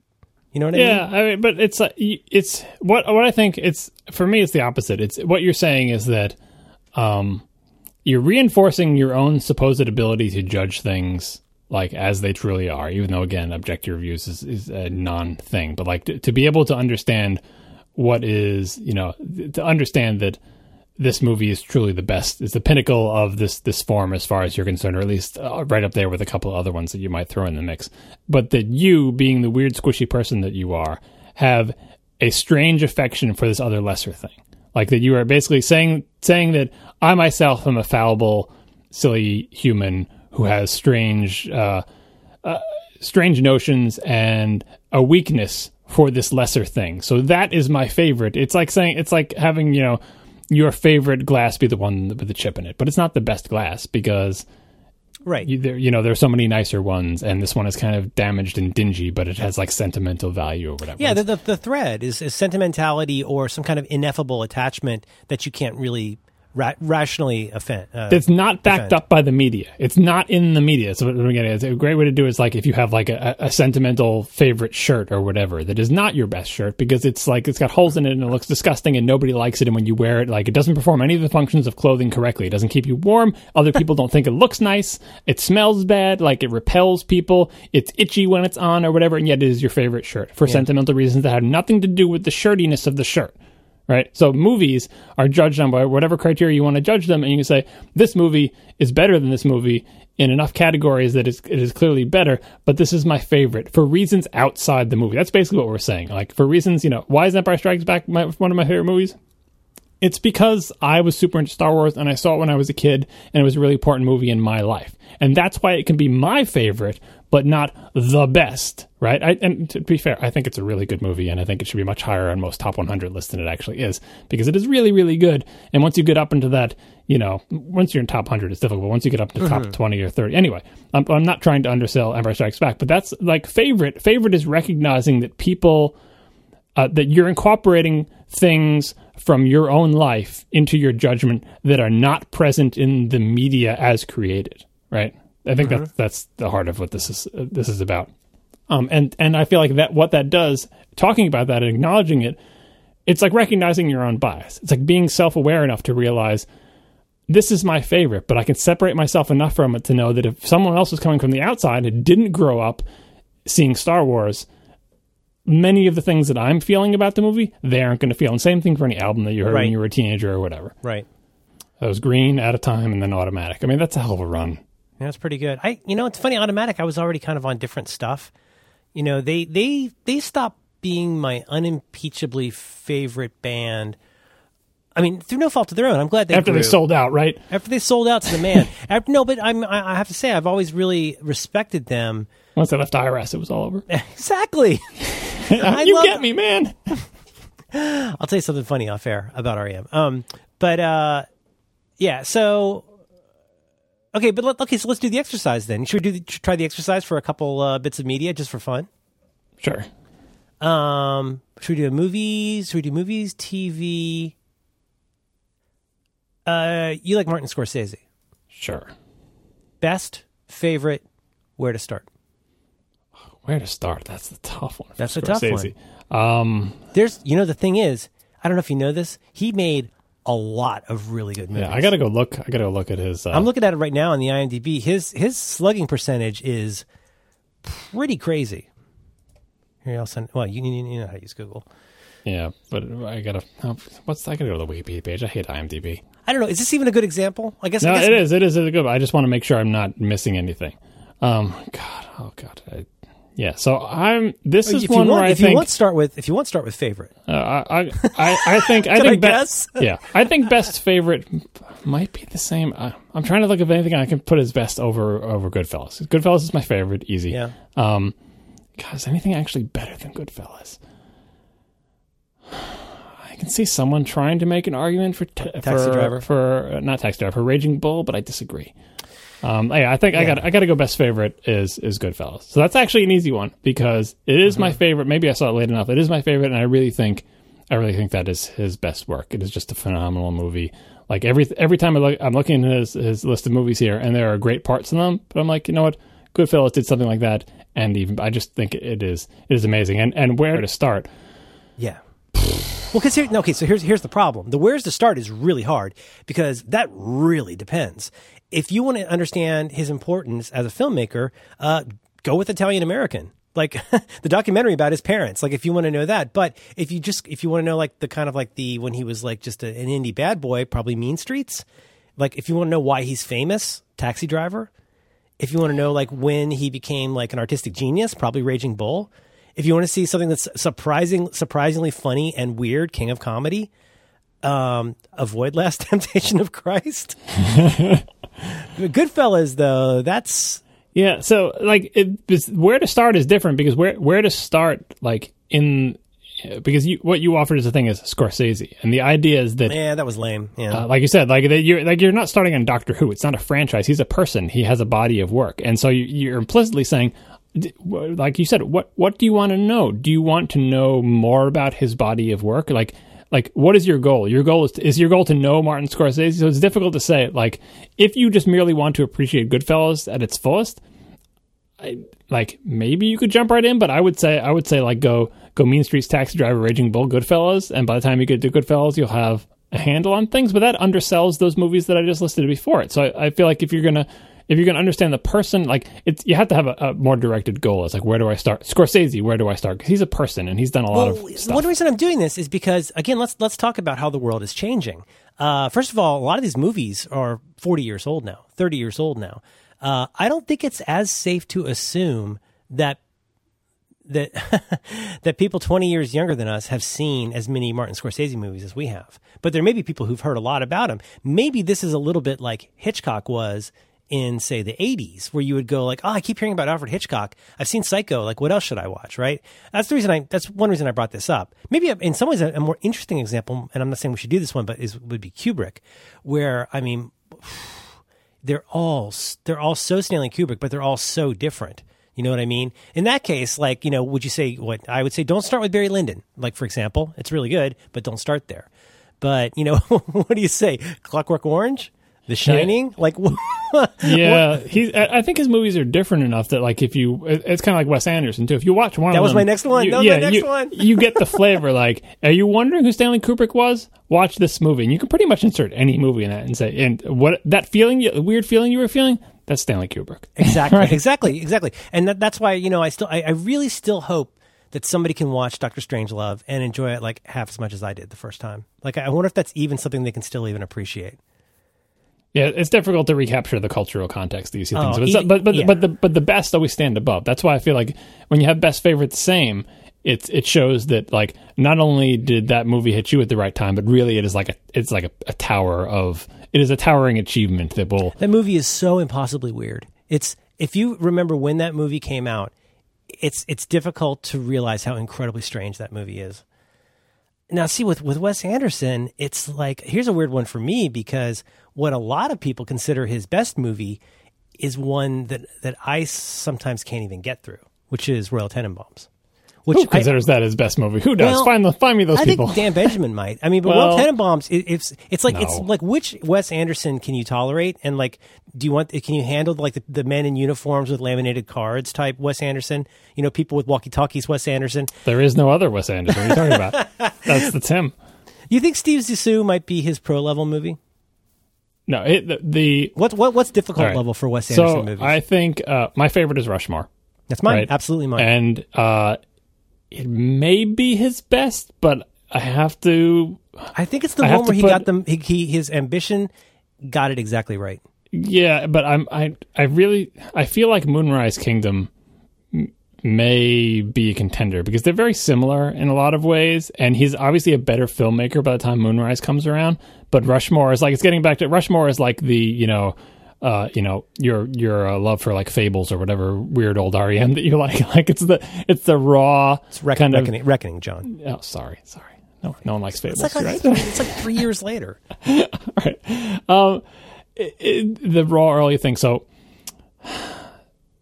where to start? I would say Wes Anderson. I would definitely say start with Moonrise Kingdom because I feel like that's more accessible, and then go back to Rushmore. So Rushmore is my favorite. Where to start would be Moonrise. Best. I'm having difficulty giving that to Moonrise. I might have to give that to Rushmore as well. I finally got my kids to watch Fantastic Mr. Fox, though. By the way, difficult. It was a tough sell. It took me years to get them to be willing to watch it. Yeah, I don't know. It's animated. It's got such foxes. a perfect movie. I think they have to. I think you have to be old enough to get like, even though it's an animated movie, I don't really think it's actually a kids movie. No, like, no. A lot of the humor is. It's so much better than the book. The book seems so boring after you see the movie. Yeah, my kids had never read the book. You're supposed to be my lab partner. No, you're not. You're disloyal. Rushmore Rushmore hits it out of the park for me. It was my first one. Bottle Rocket, I never got that into Bottle Rocket. Okay, you know what? Let's move on to we don't want to make this whole thing all night, but let's do a hard one. All right. Do you want to try U2? I'm pretty experienced at that one. So Best. So we're going for, just to remind everybody here, we're looking for best. We're looking for John's vote for best, John's vote for favorite, and John's vote for where to start. And no greatest hits, right? yeah, come on. You're not an animal. Yeah. Did you listen to my what the hell was it? The Mike's Music podcast? Yes, I think I did. Or the one with you two. Yeah. So I have the same type of thing because Because you didn't you buck the system, or was that Marco? Marco bucked the system a little bit with his. he can't follow directions. He's terrible at that. Does he not understand how numbers work? Yeah, he's not a follower. He must be using JavaScript. So the premise of that show was like, come on and talk about an album, and the idea would be like your favorite album, and it's very difficult to pick a favorite. But I talked about what I thought was best and favorite on there. What I picked was Achtung Baby, but I think you can't appreciate Achtung Baby if you haven't listened to all of the work up to then. Absolutely not. But as I said on the show, I don't think that's even my favorite. My favorite, this is pretty easy for me. My favorite album, which I totally concede is not U2's best album, is The Unforgettable Fire. For sentimental reasons, totally recognize the time in my life when I first heard it. Mm-hmm. The music is particularly appealing. I recognize that it's mixed all mushy and Eno-y, and like I understand, like it is not their best album, but it has some really good songs on it, and it has a particular appeal to me, both because of my sensibilities and for sentimental reasons. So that is, and has always been, my favorite album. Best is where I get into a fight between Joshua Tree and Achtung, where it's like, is Joshua Tree actually better than Achtung? I mean, it's hard to like. You could say, it's got a lot of good singles on it. It's so samey and it was so like top of the charts. How can that really be? But then that's like saying that about the Beatles. Like, what are you going to condemn the Beatles for? Like, Joshua Tree is pretty. But then on the other hand, I feel like there are weaker tracks on Joshua Tree than Achtung. So I don't know on that one. Like, it depends on what mood I'm in. Sometimes I say Achtung, sometimes I say Joshua Tree. I really feel like it's that Joshua Tree has more consistent and higher highs, but it also has lower lows. And Achtung does not really have a bad track on it, and because of the place it falls in the history of the band, it elevates it as well. So maybe so where do they start? A two-way ties. And so where to start? I would say you got to start with War. Like, I mean, if you're going to become like you, I want you to appreciate U2. You don't have to start with Boy. You don't start with October. Just start with War. Right? Just do War, Joshua Tree, Achtung. And then like see where you want to go from there, because I feel like I don't think you have to start from one, not the song. I don't think you don't have to start from Boy. I feel like War is the entry point. It's got to be. They're so young on Boy, but it's so bracing. There's a lot of yelling. Especially, there's a lot of yelling, but I mean, dong, dong, dong. Like, Glockenspiels, man. Glockenspiels. What's the one? It's right for Into the Heart? Yeah. And it's got and then it goes into the dung, dung, dung, dung, dung, dung, dung, dung, dung. And then it goes, I got a feeling, Out of Control. Is that what it's called? Yep. Out of Control. Oh, my Electrico. God. Yeah, we go. Well, that's that. You know, I now I'm scared to go back and listen to Unforgettable Fire because I got into, I really loved War. I mean, I was basically, for me, it was Sunday Bloody Sunday. When I first heard Sunday Bloody Sunday, I was like, this is the greatest song I've ever heard. It was perfect. It's absolutely perfect. And I had heard October before that. I think I mentioned I'd heard Gloria before that, but that's where I got hooked. The Red Rocks EP was a great sort of, cheap way to get into them. But yeah, Unforgettable Fire, I have so much emotional connection to that album. It came out when I was a senior. That's the first tour I saw them on. It really is just a mushy mess of that. Like the production on it is really? weird. It's like, it's not Is that bad, the one bad? Isn't Bad on there? Yeah. I love that song. Oh, it's a hell of a song. Like, and there's some weaker tracks on there, and there's a little bit of sameness to the mix, and it's a little bit muddy, and a lot of the songs come more alive. But like, it's like the ringy, jangly guitar that you know from U2 with Brian Eno just washing it all out into this crazy ass haze of right. And Daniel Lanois. I mean, he added some murk. Yeah. Yeah. Didn't he do like a lot of the fruity guitar stuff on there? There's fruity guitar stuff on all of them. It's just different variety. Like no, but the kind of languorous. I think Daniel Lanois does a lot of the like very. I mean, I know Eno's the ambient guy, but Daniel Lanois does a lot of things with like pedal steel and stuff like that. Is it? Yeah. I'm kind of surprised you didn't pick. What's their popular album? What's the one with Streets Have No Name? What's that as best or favorite? Joshua Tree. I'm kind of surprised you didn't pick Joshua Tree as the place as to entry start. point. No, because I feel like if you're looking for an entry point to a band, it shows that you don't just want to say, "Give me a song that I've heard of and like or will like from this." Like that that you want to get into the band, and I feel like War, Joshua Tree, Achtung is the way to get into U2, and then you branch out from there. Because that will give you where they were coming from, where they ended up, and where they wanted to go to. Yeah. That's pretty good. I think you helped some people with that one.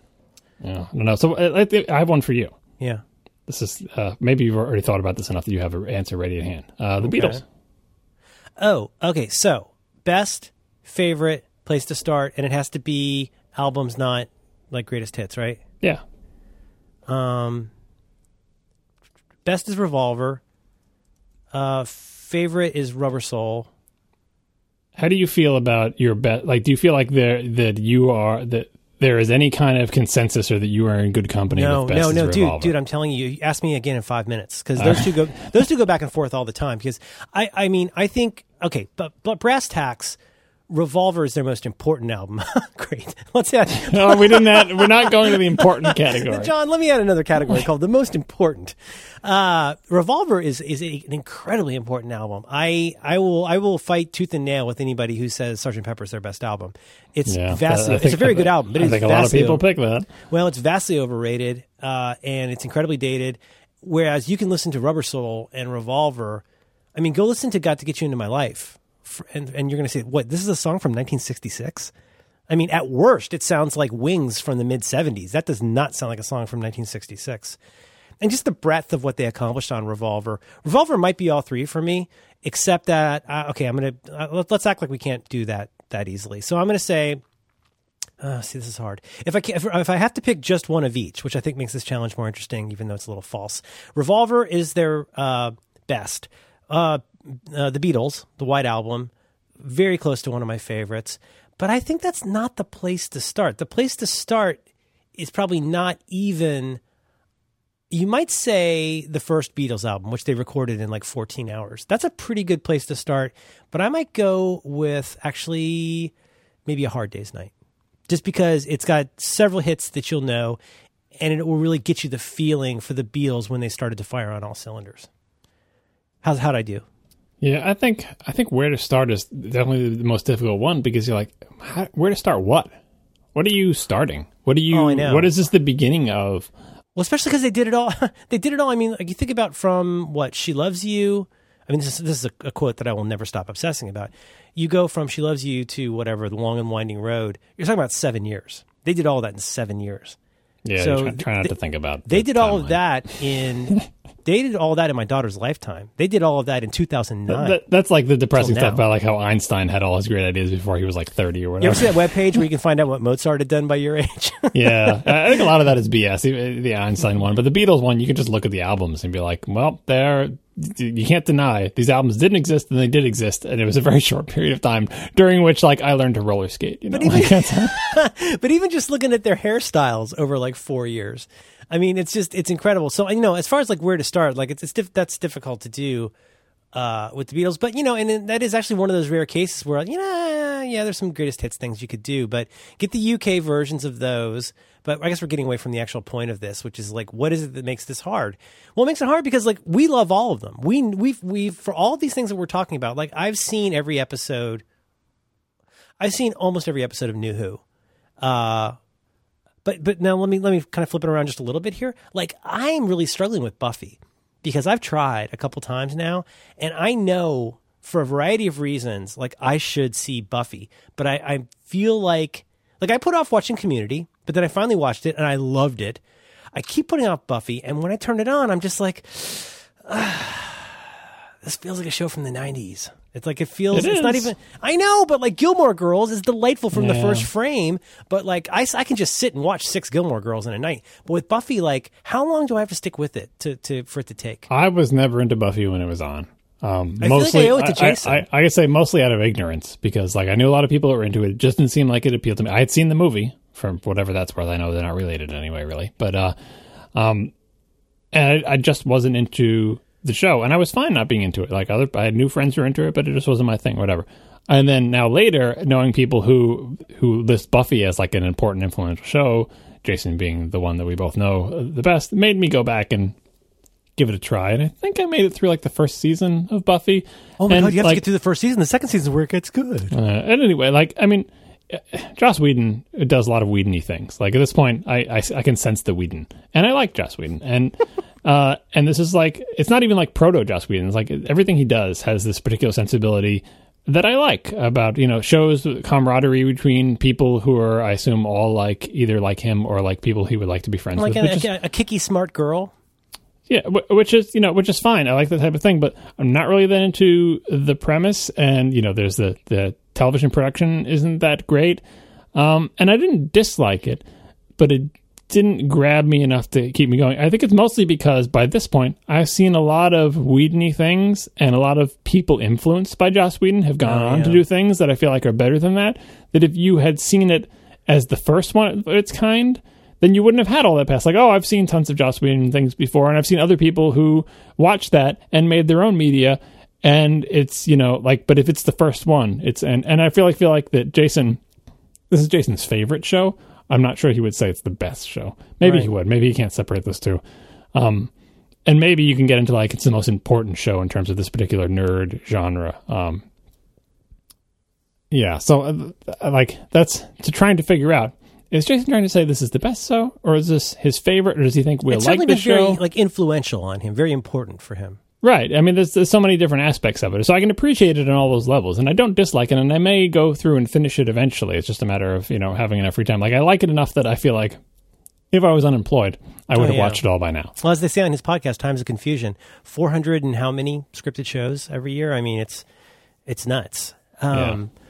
But what was the other one I was thinking of? Like, I never watched the X-Files, but I think it's too late to go back at this point. It's not. I was surprised about that much. We just did the incomparable at the X-Files, which hopefully you didn't listen to because you would have ruined a bunch of things. I stopped, But anyway, I expected to go back to the X-Files and be like, oh, I really like the show. Because again, I really liked the show when it was on. It was an important show. It broke new ground for people who are starving for this type of entertainment on television. It was amazing for us. But when I go back and look at it, it seems trite. And I was impressed by how, I mean, granted, we cherry picked like the best episodes. We'd all seen the entire series, and then we cherry picked like the best 4 episodes, or a handful of the very best episodes made of the show that had many, many seasons. So maybe it gave the wrong impression. But I'm like, you know what? Those episodes, they hold up in the context of modern television in pretty much all aspects. Wow, that's great to hear. And the new HD versions look really good, right? Yeah, and see, the thing is, as many people pointed out on the podcast, the overall show does not hold up. in view of modern media, because it, like, it's very silly. Being like an anthology. Not an anthology, but there's some arc to it that gets more arc as it goes on, right? Yes, and it takes itself a little bit too seriously, which is why, like I pointed out on the show, a lot of the episodes that we chose to watch in that episode of The Incomparable were more of the funny episodes, where the only reason this episode is so entertaining is because it comes after, like, so many other very self-serious shows about it's as if, like, if you think of another show that you might be more like, Battlestar Galactica was very serious about itself. It was mostly took itself seriously. Imagine if they had thrown in there some shows that played against the things. If they did, like, a Trouble with Tribbles.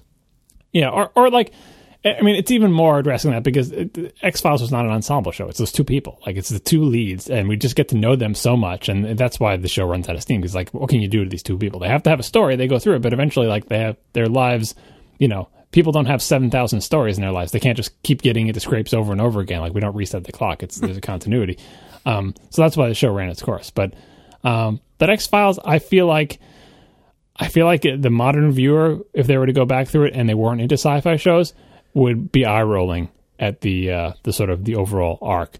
But it's almost worth eye rolling your way through the incredibly confusing and ridiculous, lost a lot to these things of, like, throwing out bits of information that never get paid off and just keeping you hooked and blah, blah, blah, because they developed the characters so well, and there are so many people got to do interesting, inventive things in that show, and the best episodes are really, really good. So I wouldn't necessarily recommend you go back and slog through it, but if you did, there would be rewards waiting for you. Just stop after season 6. Just stop. Don't go on. It's like anything like this. It's so hard to. I'm just kind of, I guess, reiterating here, but it's so hard to recreate the environment that something comes up in, because it's making me think of, like, a band like Sloan. This Canadian band I like called Sloan. Of course it does. I can't.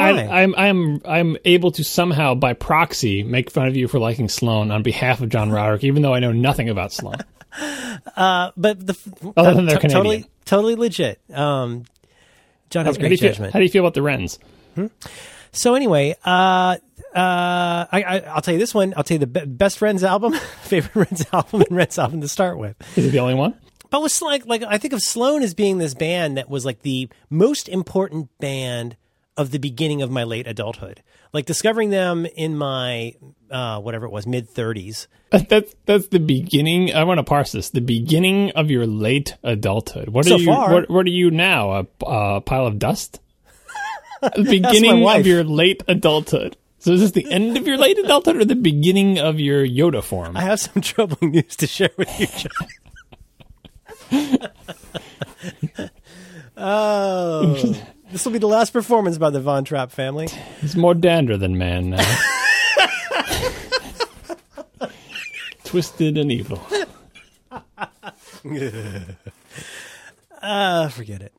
But no, because in that case, Sloan's a band that I first learned about in my waning days of living in Tallahassee, and then my life fell apart, and I moved here, and that's when I got into Sloan. I mean, not I don't want to say coincidentally, but unrelatedly, is like that's when I finally, like, bought more Sloan records, and it's like, kind of the start of the life that I have these days was around the time I was listening to Sloan. So there's no way I could, and then of course I kind of grew with them. I became a super fan of the band. It was fun. It was a fun band to be a super fan of. Because not that many people knew or cared about them. So it was kind of fun. But like today, like, I still love them, but, like, Sloan today does not sound the way that Sloan did in 1997, right? You know what I mean? Like, there's certain kinds of bands. You can't connect back to it. I have the same thing with you too, a little bit. Well, especially with, like, Octone Baby. Octone Baby. It must be hard to go back and say, no. You have to really understand, like, what music sounded like, But even just, like, I mean, I think you got hit the nail on the head when you're talking about that it was an important time in your life, like a dramatic time in your life, let's say. And for most people, that dramatic time is like their adolescence, right? But you can have dramatic times like that in adulthood, and it's just a bucket of ice water all over again. Like, it's, can you go back and recapture what it was like to get into Sloan at that time in your life, with what was going on with you and the new life you were setting out to build in a new place, and also, like, and at the same time getting to this band. And then if you let a long enough gap go where you just don't think too much about Sloan, I don't know if it's happened to you, but it happened to you too. You're like, you just kind of take it for granted. It's just this thing or whatever. And then go back. Can I listen to you two and hear it the same way I heard it when I was 14 years old? I can kind of remember it, but it doesn't quite sound the same to me now. You know what I mean? I do. And it's also the difference between, like, take something like, there was a song that was really popular at the time that I was first really, really getting into listening to FM radio a lot, which is about 75, 76, and it goes like this. I believe in miracles. Where you from? You sexy thing. Everyone knows that from commercials. Yep. Dong, dong, dong, dong, dong, dong. And it was on, like, this is back during the days of payola. I mean, it was on constantly. It was on so much. And I hated it. I hated it because it was very, very clever and fun the first time I heard it, but it was on like 20 times a day. Now, the funny part is, like, might hear that today and I go, oh man, that song's really good, but I don't want to hear it twice. And that's part of the thing is if I go back and I listen to, like, I hear whatever, pick any J Random song. I hear I Ran by A Flock of Seagulls come on. It's great. It takes me back in time. And even though that was one of my favorite bands at the time, it was the first band along with the Go-Go's that I ever saw live in concert. It doesn't make me think A Flock of Seagulls was a great band. I can't transport myself that far back to where I would actually want to sit down and listen to this and Space Age Love Song, etc. It's not that good, and it doesn't hit me that hard. So I mean, like, again, that's so much of that was like from the time. But, like, so again, I might hear something like Howard Jones. I might hear What Is Love by Howard Jones, which I always thought was a very clever, interesting, surprisingly complex pop song for like a one-man band. But, is that going to make me go out and buy like a box set? Not really. You know what I mean? That was of its time.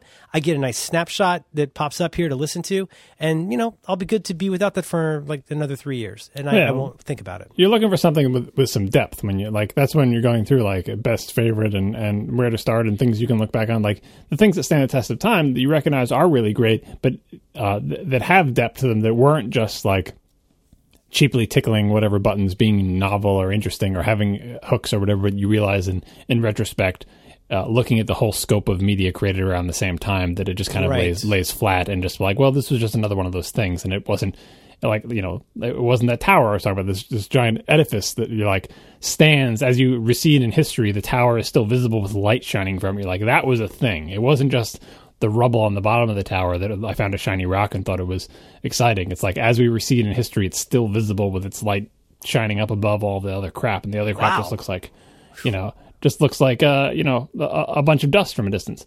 But even things like that, where I feel like the Joshua Tree and Octung or whatever are pretty towering achievements, but still you can't get back to like what they meant to you at the time that you got into them.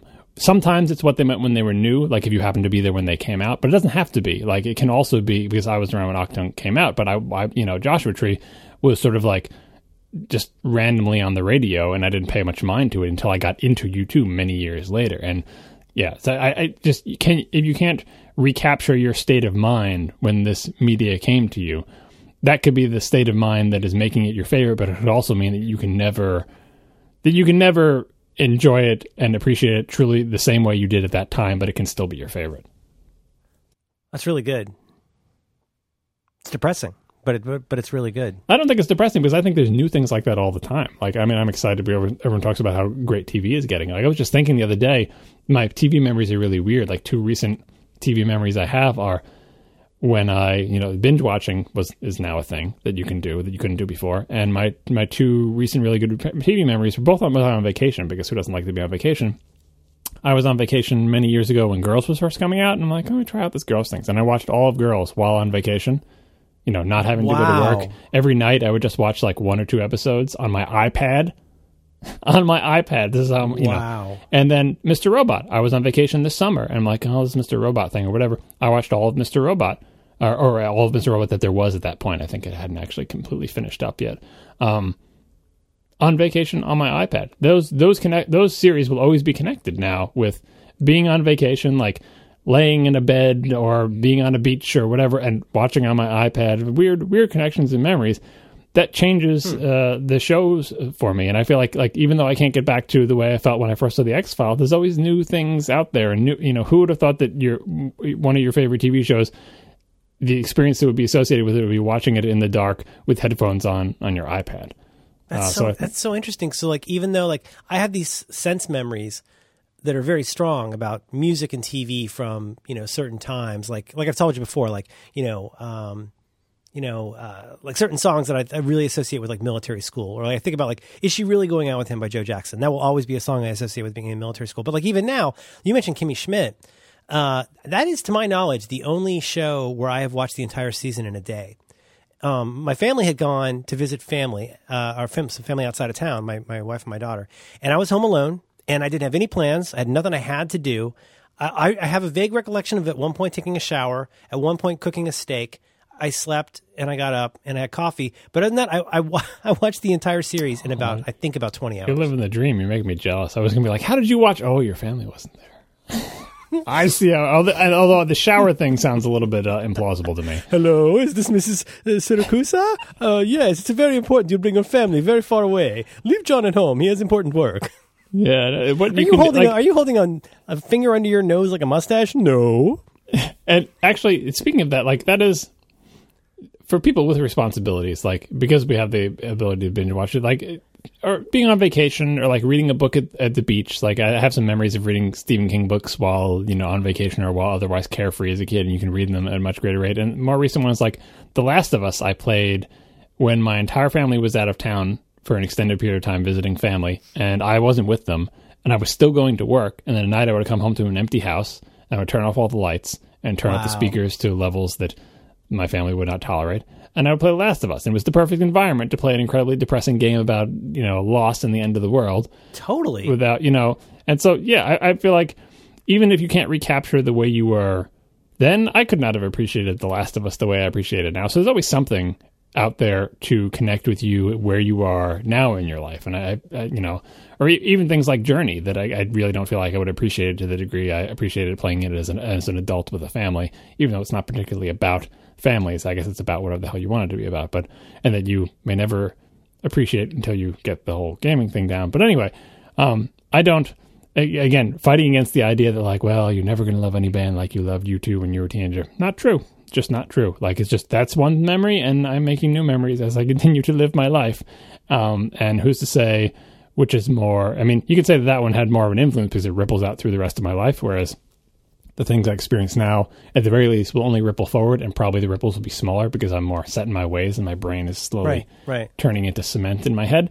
But yeah, I get immense satisfaction from new stuff because there's just so much more new stuff and so many new ways to experience it. I totally agree. And I think what you're describing also is more of a slightly different flavor of what I call it, the arrogance of the contemporary, which is this idea that like, I'll never feel that way like I felt then. I can't feel that way like I felt then, because there's this part of you that needs to never feel that way again. You want to have something that you can keep in a little snow globe, which is not really super smart or realistic. When like, what are you saving that up for? Like, isn't there like, can't you just enjoy that as a thing and then find something else that's new that you really enjoy? Yeah, it's not diminished by any future enjoyment. Like it's not as if you are cheating on your favorite movie. Yeah, you're not being disloyal. By finding new movies that you love. And in fact, you should seek them out, because otherwise you'll become set in your ways and bitter and unable to attain the sense of joy you had that's, that's why Star Wars fans are looking forward to new Star Wars movies. They're not trying to recapture the old sensation. They're trying to make new sensations that are like the old one. Because they have a history with it, and there's a chance that a movie that in the end is not the world's greatest movie, but because it connects back to movies that were just so incredibly important to them, can be elevated. And so if you can go to a movie and have a good time, and have that good time turbocharged by an entire lifetime of being a Star Wars fan, that's a great experience. And so, that's why people like franchises. But for new stuff in it, just being open to new things. And television is the easy one to pick because there's so many interesting new shows. And that they can catch you by surprise, because again, you just hear people talking about them, or maybe someone recommends, you're like, yeah, whatever. And then you just watch one episode of it on a whim on vacation. And by the end of the week, you have watched all of them on your iPad, and you're just, you can't wait. Like Girls and Mr. Robot. I just remember getting the end of an episode of Girls and being like, I can't believe someone even made this TV show, and let me watch another episode and then I'll go to bed. Okay. I feel better. I'm less depressed. Shouldn't be depressed. Yeah, you're right. Should be thinking about the next time your family leaves, so you can watch something like that. My family actually is going away sometime soon. I'm already thinking about what I'm going to do. I think the answer is that I'm going to get the oil changed in my car, unfortunately.